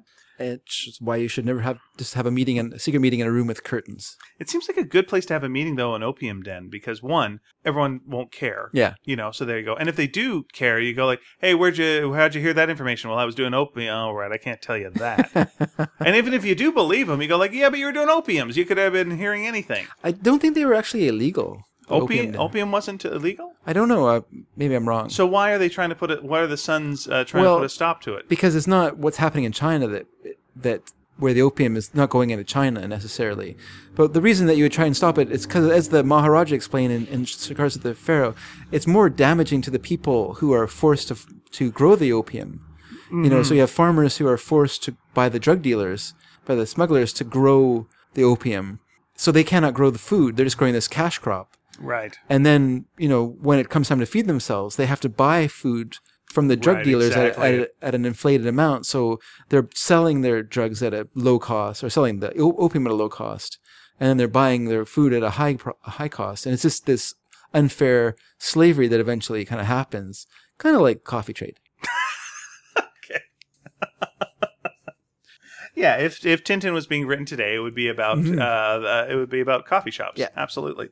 So he'd be in a coffee shop pretending to write a screenplay. That's right. Going to spy on the Mitsu Hirato. Absolutely. Yeah. So there's a goon in there, and he's told, here are $5,000 in advance. You get the same again when the job is done. But just remember, if you talk, you die. Yes. You understand? Good. Now here we go. And how will he know if he talks? He's Japanese. Yeah, he knows everything. They know everything. Yeah. Well, they don't know that Tintin's listening at the door. So that's that stereotype out the window.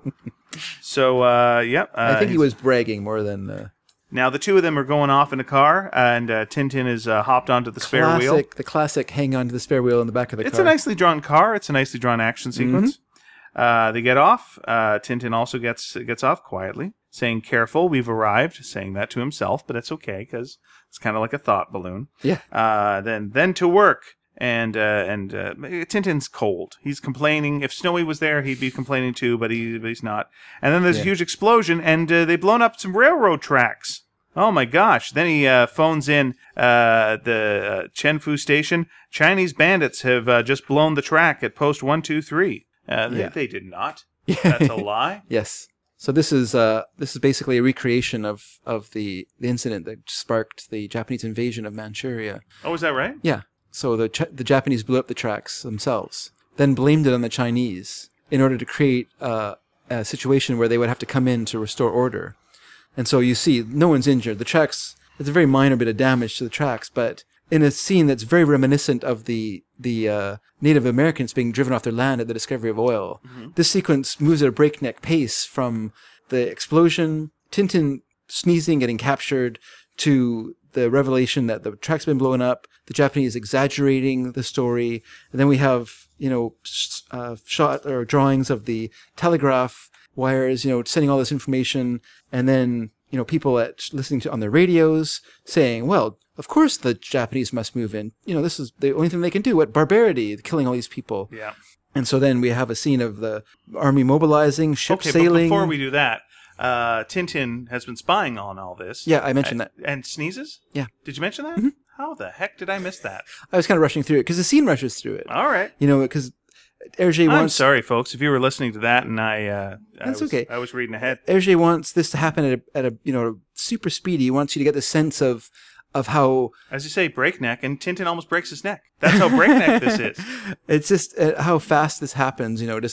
Obviously it would have taken weeks, if not a month or more, to mobilize an army, send battleships to China, land the troops, organize all this But stuff. how it's presented is in much smaller panels than normal. Yeah. So it's just clicking Yeah, along. it clicks at a along, exactly. And by the way, this is a good use of, as you say, pacing. The smaller panels really move the story along. So you have a series of talking panels that give you a sense of what's happening, and then a series of wordless panels that really move to show you the buildup of military. It's really, really well done.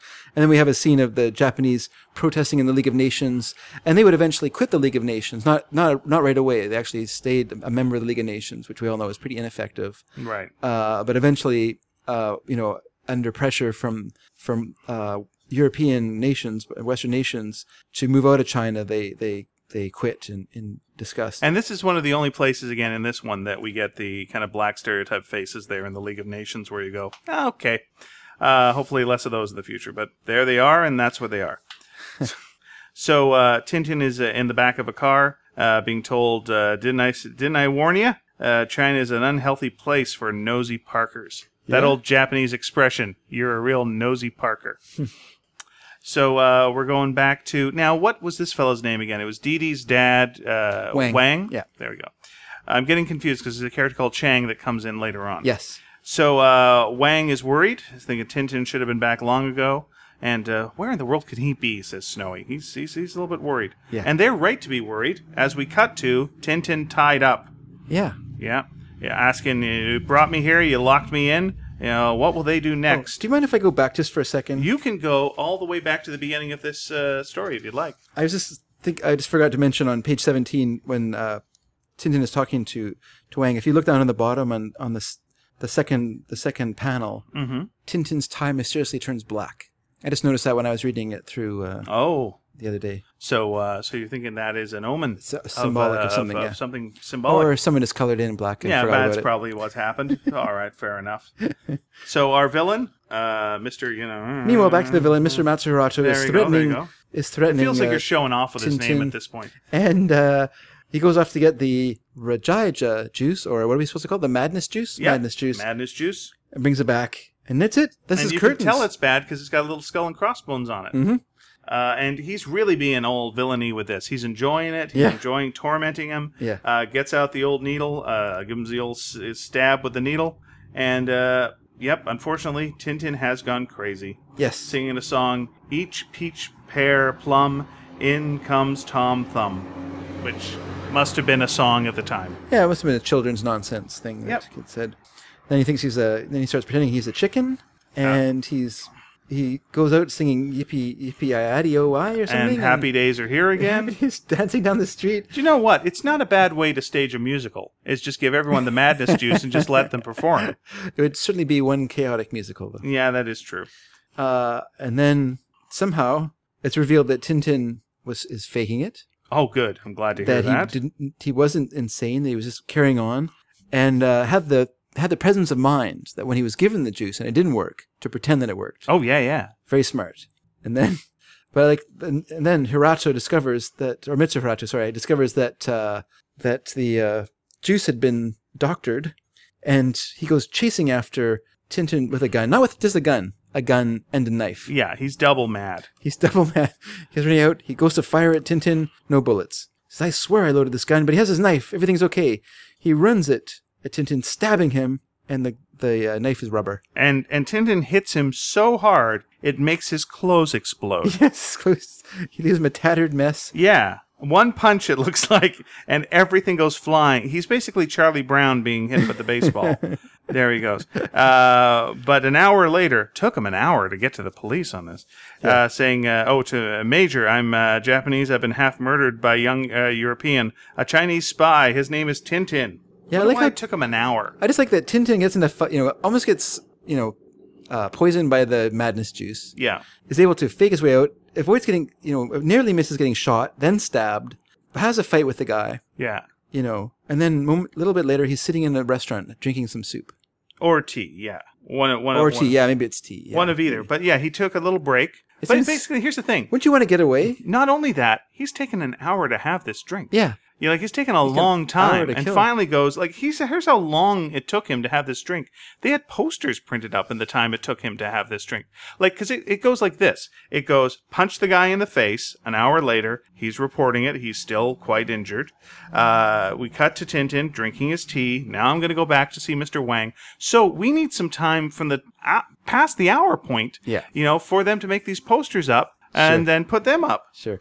And a nice bit of pacing here. We see Tintin saying, go back to Mr. Wang, sees a wanted poster of himself on the wall. Yeah, for 5,000 yen. Reacts to it, and then says, there isn't a moment to lose. I must get out of the city.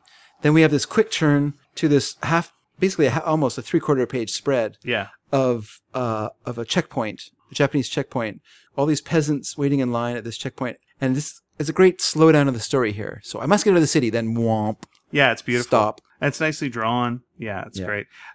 There should be a list of the amount of money that's been offered for Tintin throughout the books. Yeah. Because that's happened before, and I'm sure it will happen again. So Tintin is, luckily, someone recognizes him as the person, that he's got a Japanese price in his head. Uh-oh, seems like trouble. But What's going on, Dave? Is everything okay? everything's okay because What's that? the Chinese aren't really in the best of terms with the Japanese. But it's money, Dave. Why would this Well- guy protect him? Yeah, but he hides him in a water carrier, a yoke, whatever they Yeah. call that, to carry on his shoulder, that he carry the water in. He gets Tintin out of town. Takes Snowy the same. Snowy's very grateful, licks the guy's hand, and that's when we find out that his brother was the rickshaw boy from earlier in the story. That's why he did it. That's Yeah. exactly right. And so then What goes around... comes around. There you go. And so now Tintin's walking down the road, out of town, walking back towards wherever he's going. Talking about a real friend that he just made. Yes, that's right. He's passed by Mr. Gibbons. Oh, the racist! The The arrogant Western civilization guy. Yep. And he, of course, sees the wanted poster when he gets to town, and he says, take me to your officer. I know where Tintin is. Mm-hmm. So then they send out a tank looking for Tintin, which, you'd think that you'd want a less conspicuous way of following someone out on a road that has obviously no trees. Right. on Also, it. what is Tintin to be arrested for? He's a spy. That's the idea? Like, that's why they're Yeah. going after him now, Yeah. is he's a spy? That's right. I guess you go spy with a tank. That doesn't seem too overkill. And so then Tintin hides from this armored car, and then twice, not just once, but twice, 'cause Yeah. it comes back again, and they report that he's not to be seen. Gibbons gets in trouble. He gets put in jail, so Oh, now he's got even more of a grudge against Tintin. You know what? I'm glad. Good for Gibbons getting in jail. Yeah. See how he likes it. Yeah. Jerk.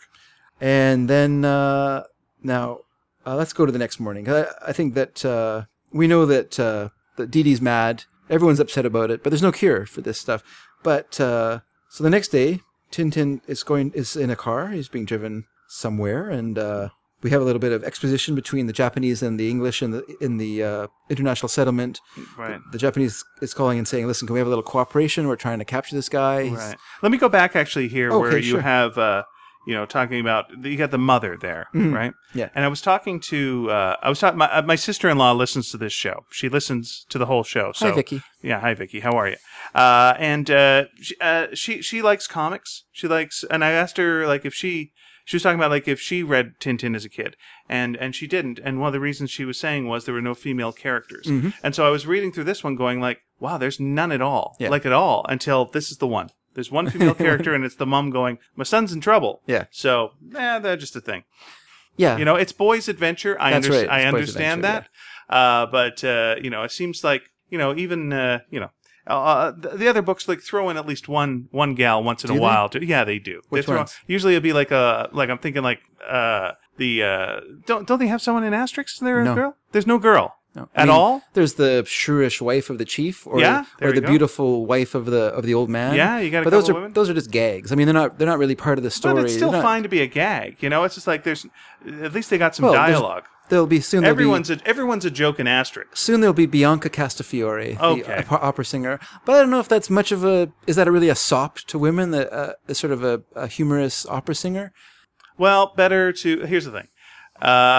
As Canadians, Yeah, if we see a Canadian represented in an American film, yeah. we go, hey, and you remember it Yeah. forever. You remember. And even if it's a negative, you go, all right, we'll take it. Yeah. You know, because it's a little bit of you. Yeah. You want to see you in a story. Yeah. So yeah, there's that. Yeah. No, I think these were definitely written as a boy's adventure. Absolutely. Yeah. So okay. So moving along. Continue. Because it's interesting, Hergé, around this time, was asked by Cour Veillante, the Catholic newspaper in France, or that ran ran Tintin, and they felt that Tintin was kind of weird and that it did not have a family in it. There was no family, and so he created a story called, I think we talked about it last time, called series called Josette and Jocko. And it was Joe the boy, Zette the girl, and then Jocko a monkey. And they had all these adventures kind of based around the fact that their father was a engineer, so you know, that was an excuse to go around the world, to be in India or be inventing a plane and things like that. And they would have all these adventures, but it did not work. It wasn't popular compared to Tintin. Right. The stories did not work. And there was a girl in there that was shared part of the adventure and Yeah. stuff like that. It just did not catch on. No one was interested in it. So it's just a different time, you know, like I know nowadays we read these things and we look back with our own glasses, our own glass. We go, oh, gee, it seems disappointing. There's no Tintina, you know, to accompany Tintin on his adventures. Why wouldn't that be done? Because no one thought about it. No, It's the reason understood. why, you know. No, I understood. It just was not done. And you know. when you're talking about going with your family, no one has the fantasy of, you know, I want to go on an adventure with my family. Yeah. No one has that. They want to go, they're going on an adventure alone. Yeah, there was some French writer who said, not everyone is fortunate enough, not everyone is so fortunate as to be an orphan. Ha! And I think what they meant by that, not that orphans are fortunate, but just that the adventure that comes in stories of being an orphan can only come to orphans. It's It can never, it's almost yeah. every Disney story. Yeah, Yeah, you got to that's kill right. you got to kill the parents. Every Roald Dahl story. Yeah, you you know, got to kill the parents. Yeah. You got to move along. you know, or just or you know, so not everyone, but lots of Roald Dahl stories take place in this sort of world without parents, so that you have the adventure can happen because it changes the structure of a person's life, you know, and that's the same in Tintin. There's no mom there to say to him, Tintin, don't jump on the back of that car and ride that tire, you know, hang onto a tire. You could get hurt. And this isn't, when I'm saying that there's no female characters in it, it's not the same thing as we do with like race, and we go like, well, that's how you drew them then. There you go. But I'm saying like, if for people today trying to get into this, you want, when you're young, you project yourself, as we've just said before, onto a character. And if you're a girl reading this, who do you project yourself onto? You know, you can pretend to be Tintin, I guess, but it's a harder fit. It's just, I mean, and it's just a case of where, like when we were kids, there was the Hardy Boys for boys, and then there was Nancy Drew or Trixie Belden for girls. You know, you didn't expect girls to read the Hardy Boys because those were stories, adventure stories written for boys. And I've never read Nancy Drew, but you know, Trixie Belden stories were written for girls. You know, they have girls riding horses and having that kind of fantasy life, and the Hardy Boys had a different kind of fantasy life that appealed to boys, and that was how it was. Tintin is a fantasy that appeals, I guess, to boys, and that's maybe a weakness in it, or I don't know, or is it a strength? It's of the time. Well, it's a limitation currently on people getting into it. Yeah. So, but there are lots of girls that read and enjoy it. Absolutely, so, there are. It's a limitation for some people that need that element in a story for them to enjoy it. I think there has to be, like, just generally, it's very difficult, not difficult, but I think it's unusual when you think back on the stories that you really liked as a kid.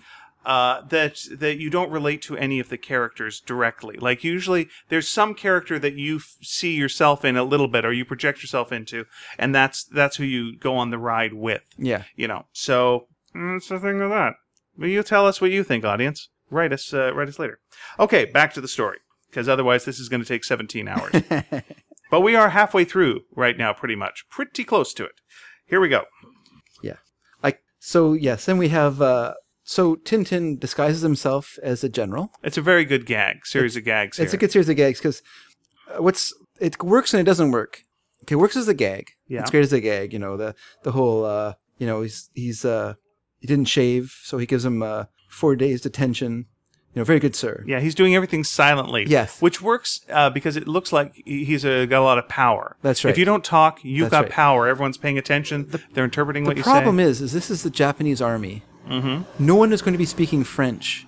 So how is he understanding what they're saying? Or is he just reacting after they speak? Reacts, yeah. So he's just going by maybe protocol, so how people would react to a general. Okay, but look at what he does, though. Yeah, he just says the 4. Well, no, yeah, this thing. He goes... And they're interpreting it. That's right. So he just goes in, he salutes. Yeah. Well, that's correct. Yes. He points at, the guy's face. Yeah. That's enough. He holds up a 4. Yeah. He interprets. Yeah. Walks. Points to a piece of paper on the ground. Another 4. Yeah. Because it worked before. And then... Gives him 4 more. Right, because he understands the guy's like, oh, but I tell you. Well, then 8. Okay, now I understand. Keeps walking. Yes. And doesn't at any point speak any language, and there we are. But So then the classic gag, of course. Then we see the actual general outraged, so outraged he's jumping up and down in his underpants, in his boxer shorts. His are they polka dotted boxer boxer shorts? Sorry, because hearts would be a bit much. And then we see, and I like the reveal of Tintin, revealing himself to be the fake general with Snowy, suspended in his suspenders. As part of his paunch. Stomach, yes. Yeah, it's great. That is pretty good. Also, it is nice seeing him just take off the hat, the glasses, the mustache, and look at me. I'm a generic enough looking character that you could just put these things on me. I can be another character in this story. That's how this works. So we have a little bit of business. Tintin has to get into the international settlement. He doesn't have papers, so he kind of does the classic, what's that up there? Everyone looks. He races to a bicycle, takes off, and then has the most fortunate fall into the back of a truck, where then he rides to freedom. And then we have an interesting section here because there's a bit of a callback to Cigars of the Pharaoh again, when he goes into a movie theater and he sees, and there's a I don't know, so either the shortest movie in the world or it's a trailer for a film. Yeah, that is strange, isn't it? Yeah, and so but it could be a trailer. Yeah, so we see the scene. No, it isn't, because the poster is out front. Yeah, the Sheik something or other. Wait a second, it was supposed to be the movie was Arabian Nights. Was the movie that was being filmed. So this probably is a trailer for Arabian Nights. Or he just forgot. Or maybe they reused footage. Yeah, who knows? So we see the scene of the guys horsewhipping the woman. You were asking me, though, earlier about asterisks in here. Yeah. Not the character. We've talked enough about that. Yeah, it is in this one as well. Okay, there we go. Where it says, we interrupted this scene, asterisk, bottom of the page, see Cigars of the Pharaoh. Yeah, it does the same thing in here. All right. So they were referring back to the previous book. So yeah, I guess as a kid when I was reading, I was like, oh, okay, so that's actually after the Cigars of the Pharaoh. So then you're kind of like curious, and well, where does Tintin in America fit into this? Mm-hmm. This is really strange. And where does the broken ear? Because there was nothing in Cigars of the Pharaoh saying, oh, you better check out the Tintin in America. Yeah. So yeah, confusing. So we're watching a little bit of news footage. And the other weird thing is that Cigars of the Pharaoh is drawn in a different style than the Blue Lotus. So you feel like it's actually a much later book. Mm-hmm. Because so you look at the drawing in Cigars of the Pharaoh, they're much more sophisticated than what you're seeing in the Blue Lotus, which is just sort of on the cusp of Hergé really becoming a superb artist. I really like how this is colored. The black and white coloring here looks nice. They do film quite well. I was looking at your book. I found it a little too dark for my taste. So if you look at mine, oh, okay. I feel like it's got a little bit more. Maybe my pages are shinier than yours. A bit more so maybe nuance than. Now, I like that the news story is Paris welcomes international cross-country champion who says, I'm very happy to have won and I'll try to do better next time. Listen, guy, cut yourself a break. A little bit of classic sports cliche. It's give it 110%. It's a team sport. It's better. You know what I mean? So he's just echoing. Hergé's probably making fun of the sports cliches of that time. Yeah. And then there's a dog show. And, that's Snowy. This way you can't bring a dog to a movie theater. Yeah, that's right. Because he barks along with it. Unless you pay for those VIP seating, then you can bring a dog. And then we see a clip of Shanghai professor Fang Haiziying. Fang Haiziying, yeah. Sure, let's go with that. Is home from his lengthy lecture tour in America. The World Authority on Madness. Wow, that's pretty good. Just generic madness. Yeah. Enjoys a well-deserved rest in his exquisite garden. Well, you need that after all that madness. Sure. At which point, that's the guy, says Tintin to cure Wang's son. So he immediately leaves the theater. Yeah, everyone's telling him to shut up. He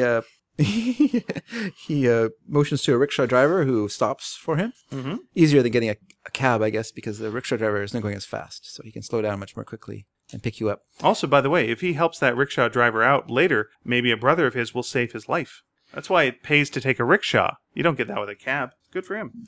So yeah, takes the ride. And so then he goes to the professor's house, and then he waits for him. So we have a scene of him waiting with a little clock above the scene showing Yeah, the time nice ticking way of past. showing the Sure. time going. And then Tintin says he finds out that he's somewhere else, so he goes to visit there. But he wasn't there. He didn't show up at there. So No. where's he going to go now? Now he goes back to the Palace Hotel, where he runs He finds into out that the professor left with one of the guests who was also at this house. Mr. Rapapapa. Mr. Rastapopoulos. You have trouble with these names. Absolutely, I do. And so then Tintin's excited to know that his friend, Mr. Rastapopoulos, is also in Shanghai. So he, to the Palace Hotel, he says, and so he goes and visits Rastapopoulos, has a long conversation that once again explains to him his adventures and all the things that have been happening.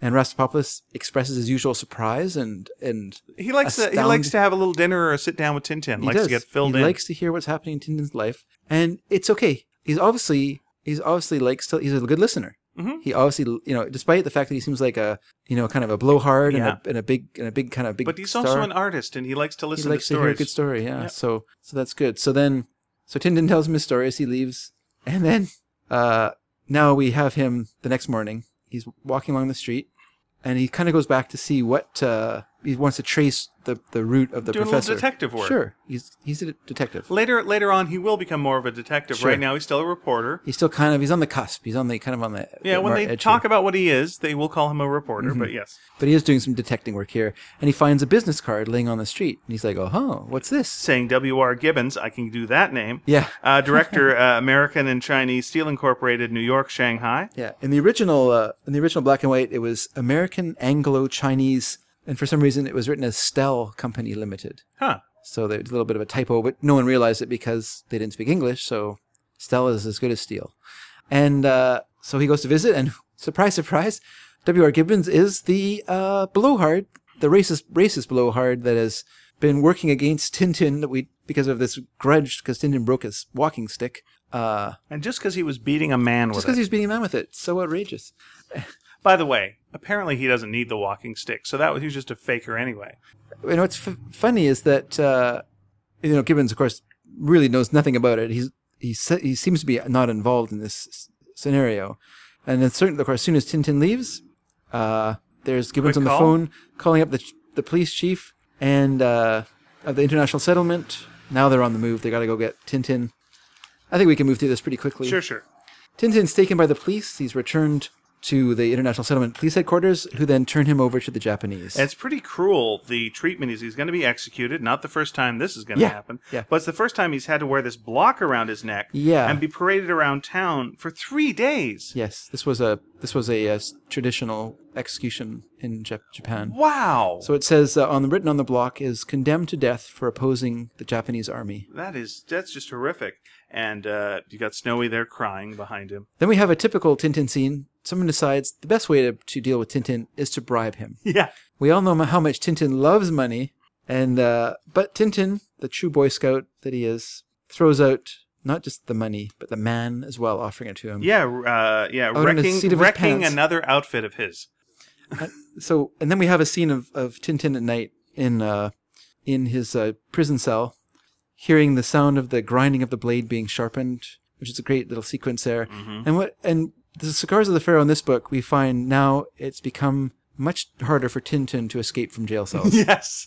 He used to It's- just be able to sneeze Yeah. and the bars would fly off. Now, like in the last one where he had to try and rasp his way out of the, with a small file, trying to cut through the bars, and then even that didn't work. Now we have Tintin, and I guess and we have a little scene of Mitsuharu dreaming about him being killed. Mitsuharu, for some reason, is dreaming that he is being carried on Tintin's tail, yeah, his To shirt the tails. pearly gates. Yeah, it's very strange. I don't get what that means, really. Yeah. Is it guilt? Maybe, I don't know. Not sure. But Tintin spots a rat or a mouse Yeah. going through a crack in the floor, tries to claw that space open, And and can't do it. and in a horrific scene to me, breaks his nails. Yes. And is shooting pain. Yeah. The broken nails. Just, that's so gruesome. That's great, and just the fact that he tried to do something and he can't. I Yeah. always love when movies do that, or when literature does that, when there's that moment of like, here's how I can get out of it. I'll do this thing and it doesn't work, and you're just like, that's good because it raises the stakes a little bit, and it kind of takes away from that superhuman element that Tintin kind of gets weighted down with, Yeah. especially in the later stories. And then, the stone opens. It says, person in it says, "Don't make a noise. Come quickly. Mind, there's a ladder." And Tintin, now getting fussy, almost snowy level fussy, Yeah. goes, but what if it's a trap? Yeah.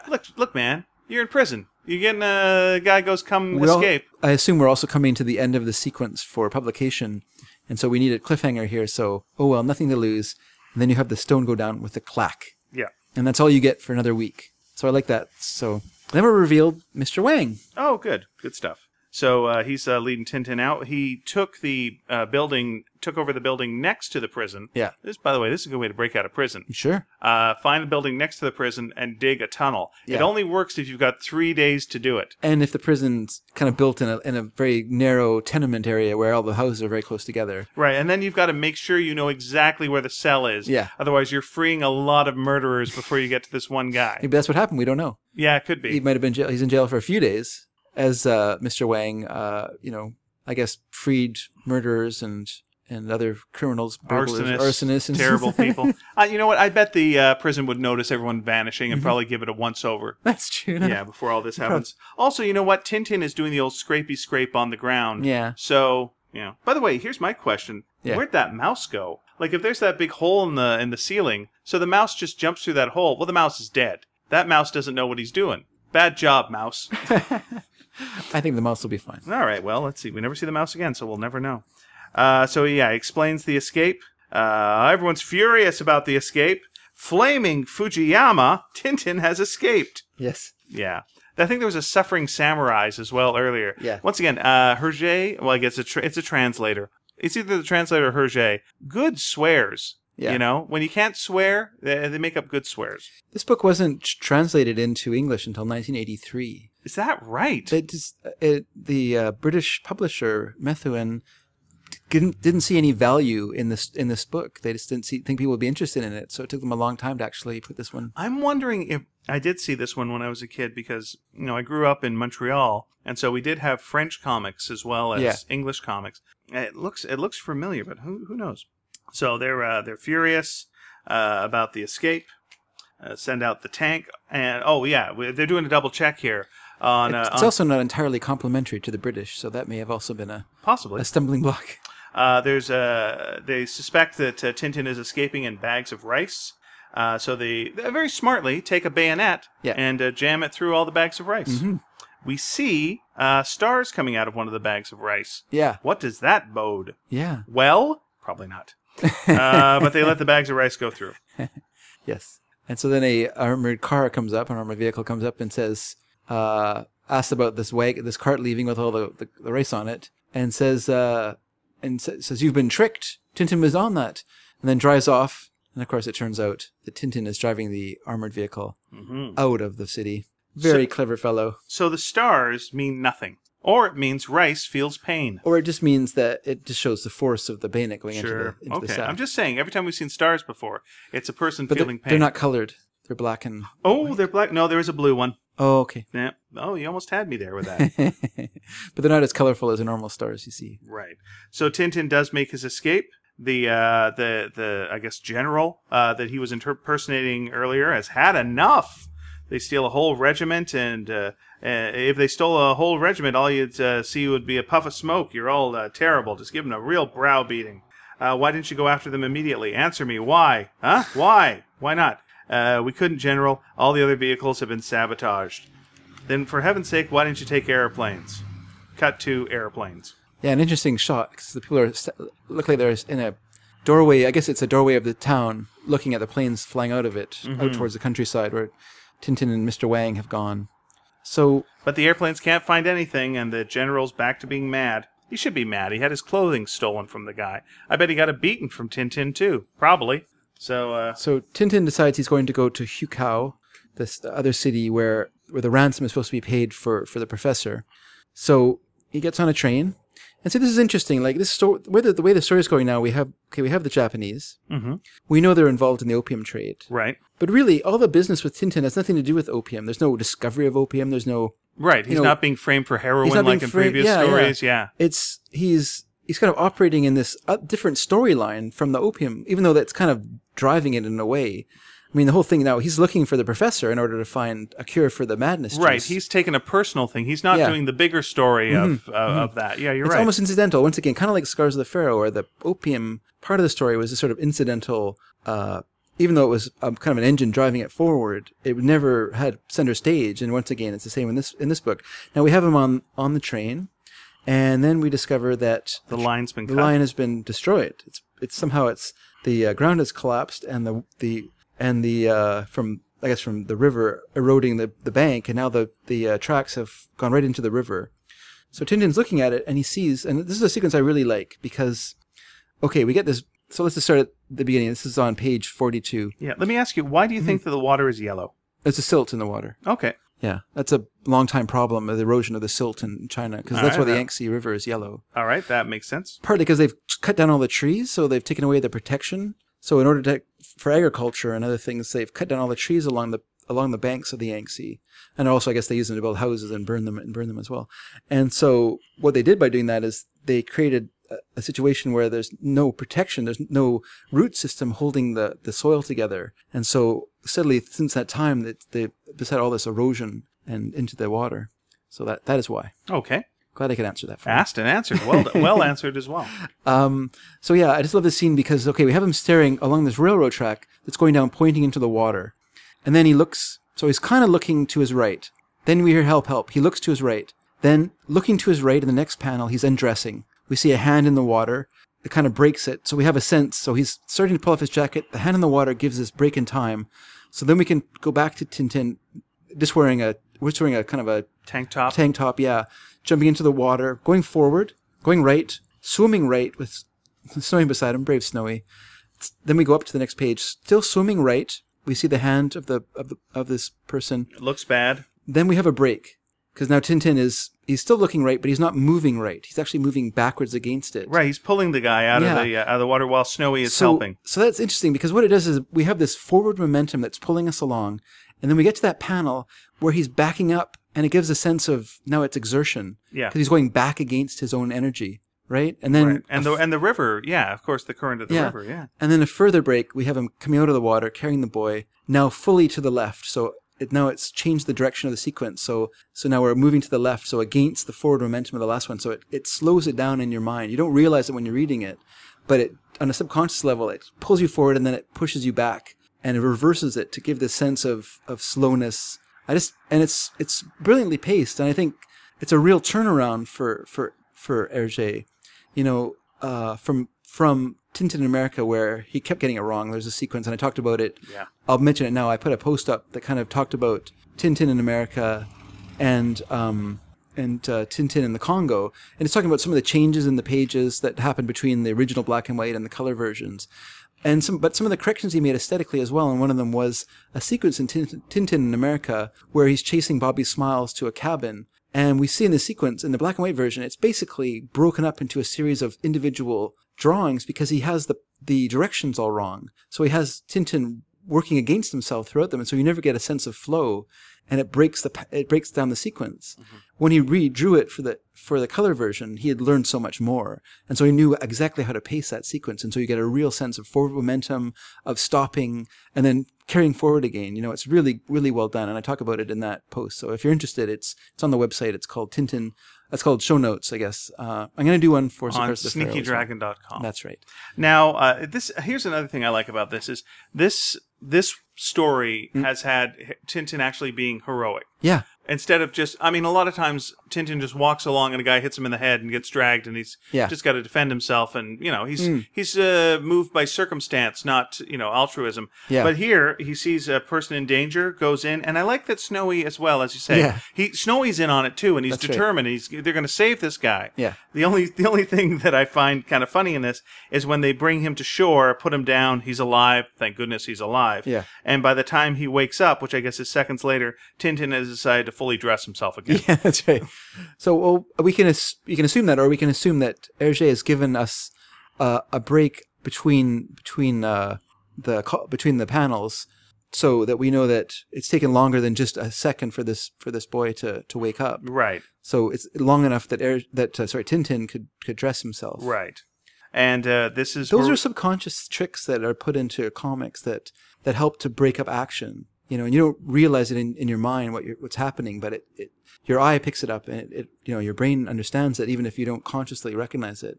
Those kind of breaks and stuff like these that. are. I mean, page 42 and 43 are great. To Yeah. me. So we meet Chang, and he asks, "Why did you save my life?" And he's confused because he would think like Europeans are white devils. You're violent. You're crazy. That's right. And here's where we get. We're just going to lay it out. We have stereotypes about each other that are stupid. Yeah. And so he lays out the stereotypes that all Chinese are cunning and cruel and wear pigtails, much like the ones we saw in the past. That's right. And are always inventing tortures and eating rotten eggs and swallows' nests. The same stupid Europeans. I like that he just says, if you're bigoted, you're stupid. Yes. Listen, I just beat a guy up for being a bigot. Yeah. And let me tell you, if you're bigoted, Yeah. you're stupid. And Tintin's telling you this. That's right. If you were me 2 years ago, you're stupid. That's fair.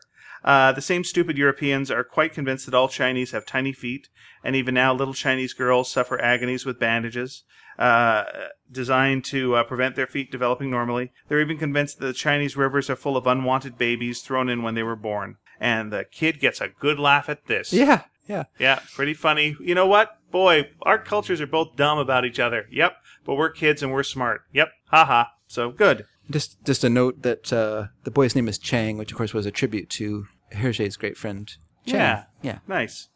Also the most common Chinese name for quite a while. Then Is that right? Yes, it was. Huh. That was a trivia question that I won. I won something on that once. Oh, okay. On a radio thing. Anyway, so now we cut back to the general and the villain, the main villain, whose name he shall not be named anymore. He's so villainous, you don't. So villainous. He who shall not be named. Yeah, I have news for you, General, about Tintin. Oh, you know where he is. Is it Voldemort? Sure, let's go with that. I have just received a telegram. He caught a train this morning for Herkov, and but that's Hugh Cow. Hugh Cow, thank you. Look, man, It's okay. you can fix all this in editing, but you're not going to. It's a lot so of work. who's to blame? It's a lot of work. You. It's a lot of Or work. you could do the show with a robot that can pronounce everything correctly. Either way, It's it's fine. I'm fine with this. All right. So we get to some nice bonding between Tintin and Chang. That's nice.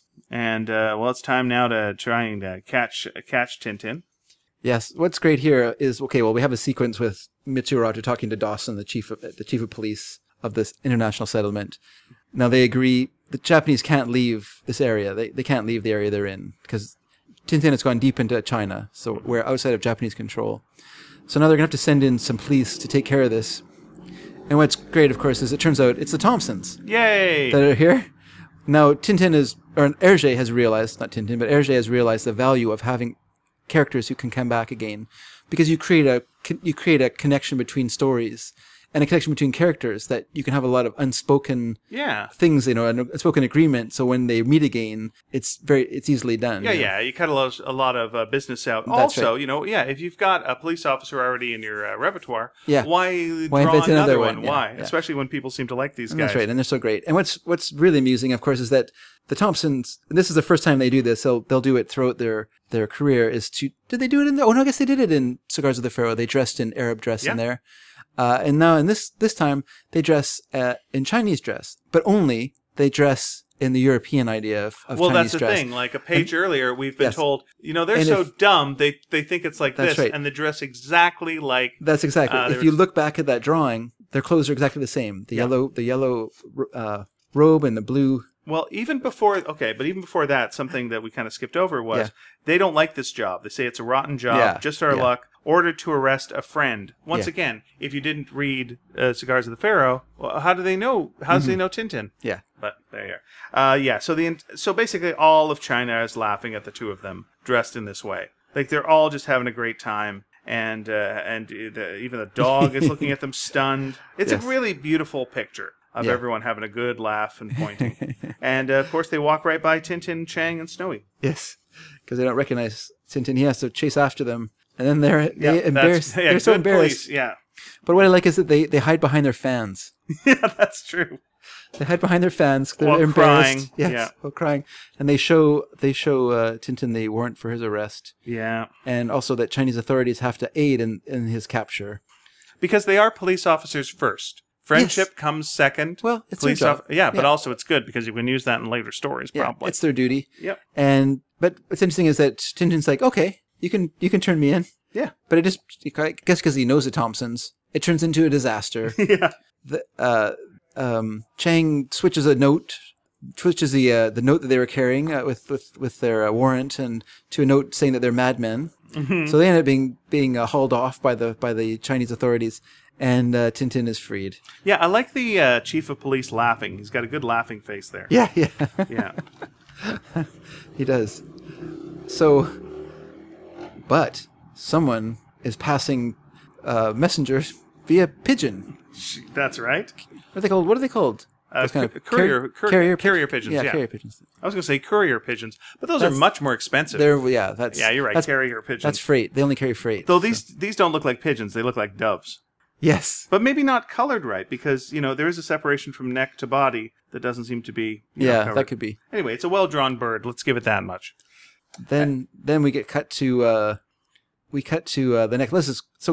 So yes, let's just move along. Matsuhirato is contacting someone. We know that the wheels within wheels are turning here. Yeah, we're used to this. We know how this goes. We're always cut back to the villain, and then Chang is showing Tintin the next morning the old temple. They mean, and but there's a fellow there who's taking photographs. Yes. Asks, hey, you want to get a picture taken together? Why Sure. not? Take 5 minutes out of your time. Yeah, why not? Why not? They're friends. It's a way to memorialize their It's friendship. not like this guy has a gun hidden in the camera. What? What's the big? Oh wait, he does. Sorry about that. Has a gun hidden in the old camera.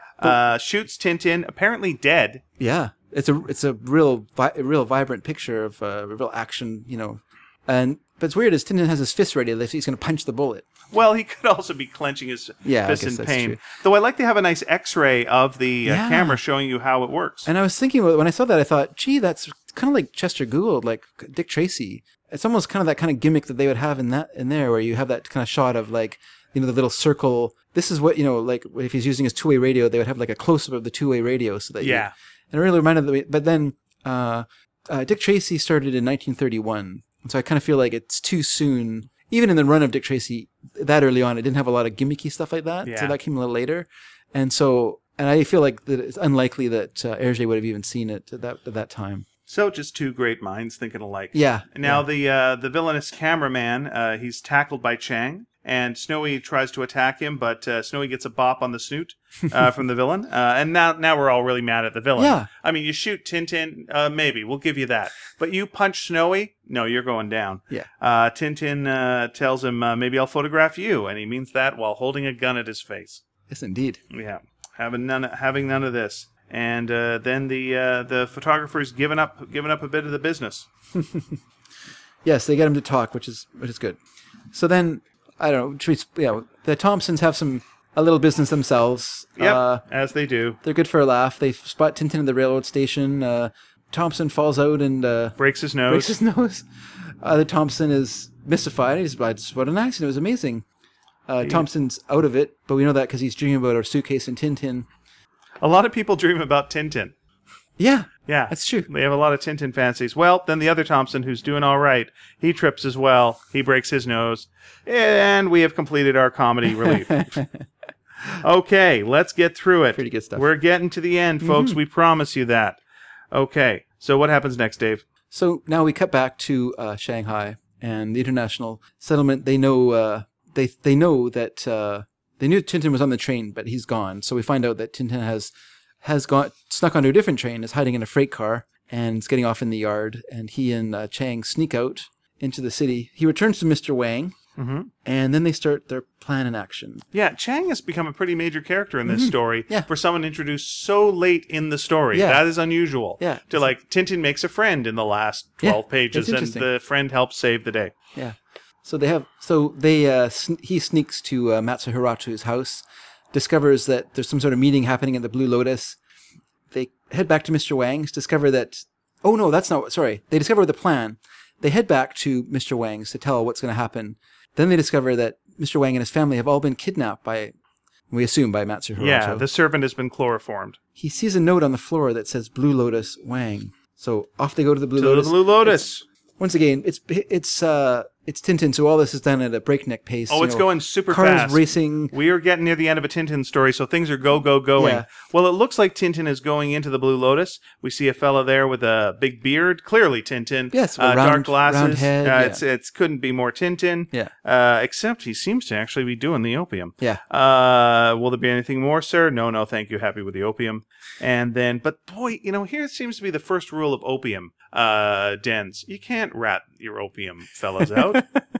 I mean, if you can't trust your opium dealer, who can you trust? Yeah. The part I love about this though is that they bring in Tintin in quotation marks After a beating. start pulling on his beard to pull it off. Yeah. Not just once, but twice, really hard the second time, and it does not come off. So they pull his hair. And he's Fujiyama, not Tintin. Untie him, and he goes, "No, I'm not Tintin. I am the consul." He's a diplomat. He's an opium-smoking diplomat. Sure he is. I love that.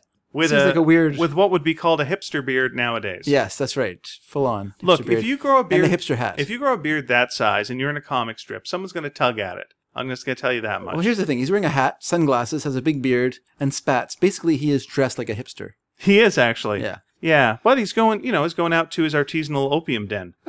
So why not? Now, a lot of plot is given away, and it turns out that Tintin was hiding in the vase. As Hence you would have known, the cover. Yeah, that's right. That's right.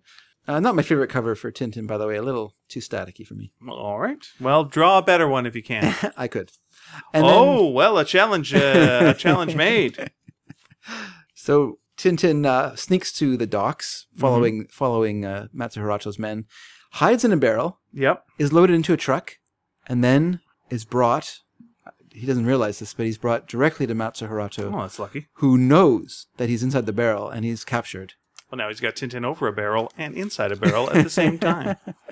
So now he is told by Matsuhiracho that he knew he was in the barrel, that everything he'd done for the last little while was known by Matsuhiracho's men, and all was organized to bring him to that spot. Well, I guess there's no other reveals we're going to be having now. So. No more reveals. That's Except for... What? We got him, Grandmaster. It's now you're going to make fun of me saying this name again, aren't you? Yes, sure. Mr. Rastafarianism. Rastapopoulos. Yes. Oh, Da. Yeah. Who we've set up for like 2 collections here. Yeah. He was the guy that we mentioned at the very beginning of this story. Who is he? It's him. Yes. The filmmaker. So there you go. He's the leader of the gang. And shows him a tattoo that if you did not read, again, Cigars of the Pharaoh, means nothing. Yeah. But if you did, you go, aha. That's right. He is?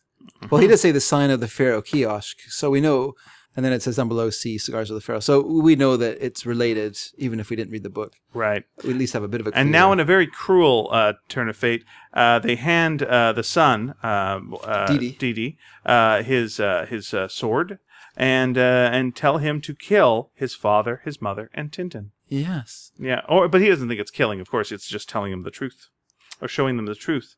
But thank goodness, someone again. This seems like you don't have to do it this way, but shoots the sword, breaking it in two. It's more exciting that way, though. Who is it? Who could it be? Chang. That character we just met. Who's the hero? And some other men who are in the employ of the Sons of the Dragon. Let me, like, normally this would be a problem for me, plot-wise. This feels like a very, what they call nowadays a Mary Sue character, which is, boy, I wish I could be in my favorite show, and I'd be the character that comes in and becomes the best friend of the character that I like, and who saves the day at the end when the character is in danger. Yeah. That's, if you ever read any fan fiction, people will write a character that you'll go, oh, that's really you inside this. And Chang borders on that. But, because we get such a nice lesson about stereotypes and all that, I'm willing to, brush that aside. I'm okay with Chang showing up in the last couple of pages and saving the day. Fine.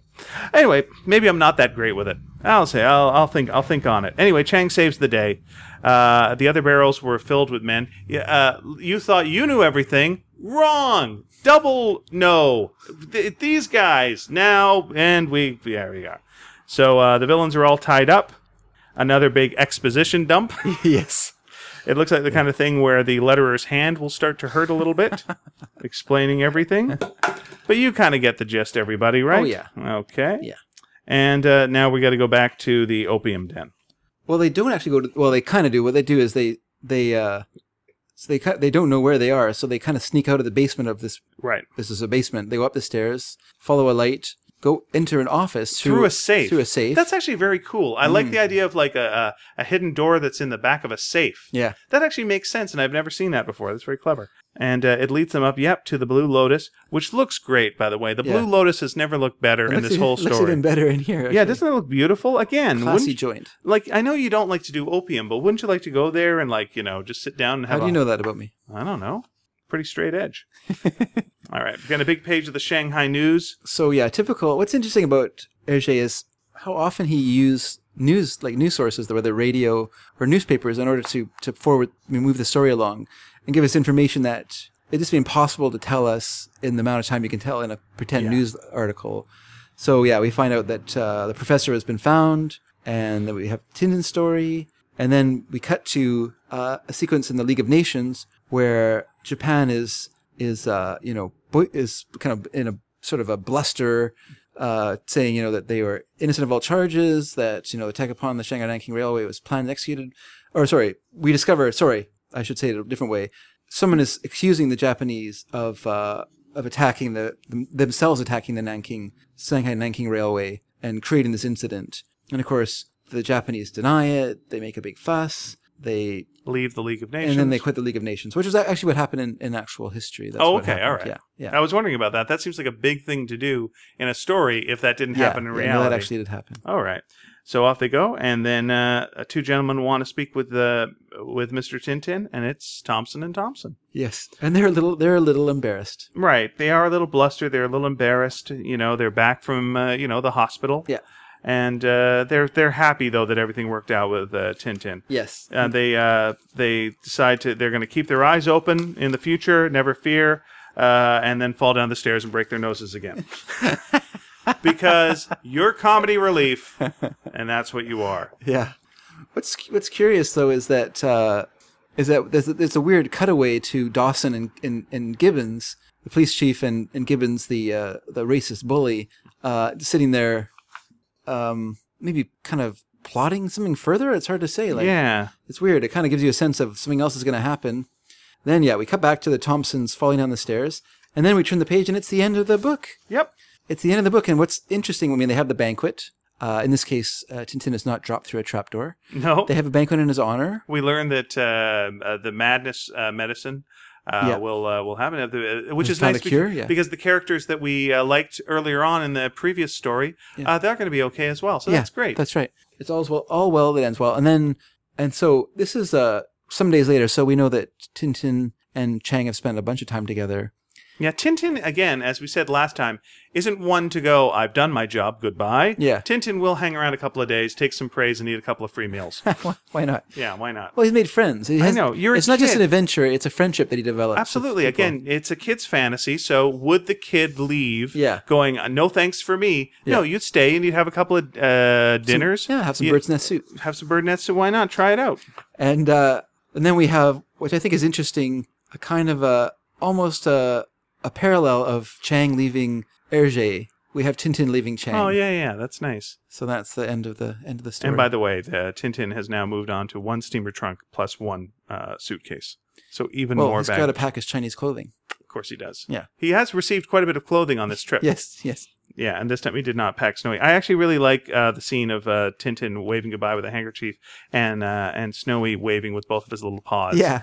That's quite beautiful. Yeah, it's a very sweet ending.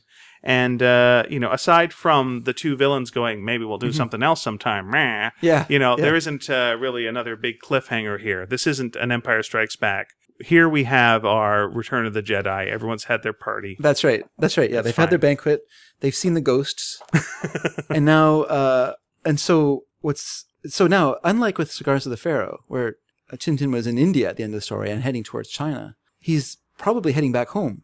And so what did the Le Petit Vingtième do this time? What did they do? Well, they had a big welcoming for Tintin. So once again, they had Tintin come, and kids could come down and see him. They actually had it in a big, like a big hall. So people could come and meet Tintin in this big hall. I'd like to see some of these news articles about that, if there's any. I've got some pictures. maybe I'll Please. try. Unfortunately, the book I have them in, it's a double spread, so it's got the big giant crease down the center of one of the Okay. pictures. But there are some other ones showing the actor and stuff like that. So I'll scan those and put them Nice. And as David mentioned earlier, he's put some notes about our show up on our page. Our page, again, is sneakydragon.com. Yep. So go check that out Sure. for some extra information. And as always, we like to hear from you. I'm sure there's a lot of stuff we missed. Yeah, there's one about Tintin. Well, there's one about Tintin America and Tintin in the Congo, and there is another one about Scars of the Pharaoh. Oh, fantastic. Just talking about some of the change and stuff like that. Really, the Blue Lotus, there's not much to say about it because he had planned it so carefully with Chang. When he went to redo the color, he changed practically nothing. Just a few little touches here and there. A few name changes. The name of his hotel was changed. The change from from Scotsmen to the Sikhs, Which made sense. which make more sense. The addition of 4 different pages at the beginning, just a few little alterations like that. Other than that, it was left as it was. Yeah. And so you're seeing, for once, without reading a black and white version, you're seeing Hergé's style of that time period. Right. You know, Yeah, very well drawn story. Moves with a good clip. Entertaining. Enjoyed it. If you've got opinions, and you should, maybe I shouldn't tell you should have opinions. It's your opinion if you've got an opinion. But we always like to hear from you, and sneakydragon.com, as I said, is our website. You can post messages there. You can also go to our Facebook page. We've got a Totally Tintin Facebook page. We'd love you to join. Yes. It's nice to... please like it. Yeah, please hit the old like button there. We'd appreciate it. And It's one way to keep up with what we're doing with the show as well. yeah, there's extra stuff that we put on there as well. And we also connect to different articles about Tintin. So if you're hip to the Tintin, that's a good place to go. Yeah. Also, if you go to iTunes and you leave a review for this show, that helps other people to find this show and helps us out. So we appreciate it. We've had the more reviews you have, the more attention gets drawn to the show, and yeah, we'd appreciate that. Yeah. So if you have the time, please do that. That'd be great. And again, we'd love to hear from you. I think that's about it. Am I right, or have you got anything else, David? I just have one last thing to say. Please. Domo arigato, Mitsu Harato. I'm so very, very sorry for that. I've been Ian Boothby. I've been David Dedrick. And thank you for your kind attention. We'll be back next time with The Broken Ear.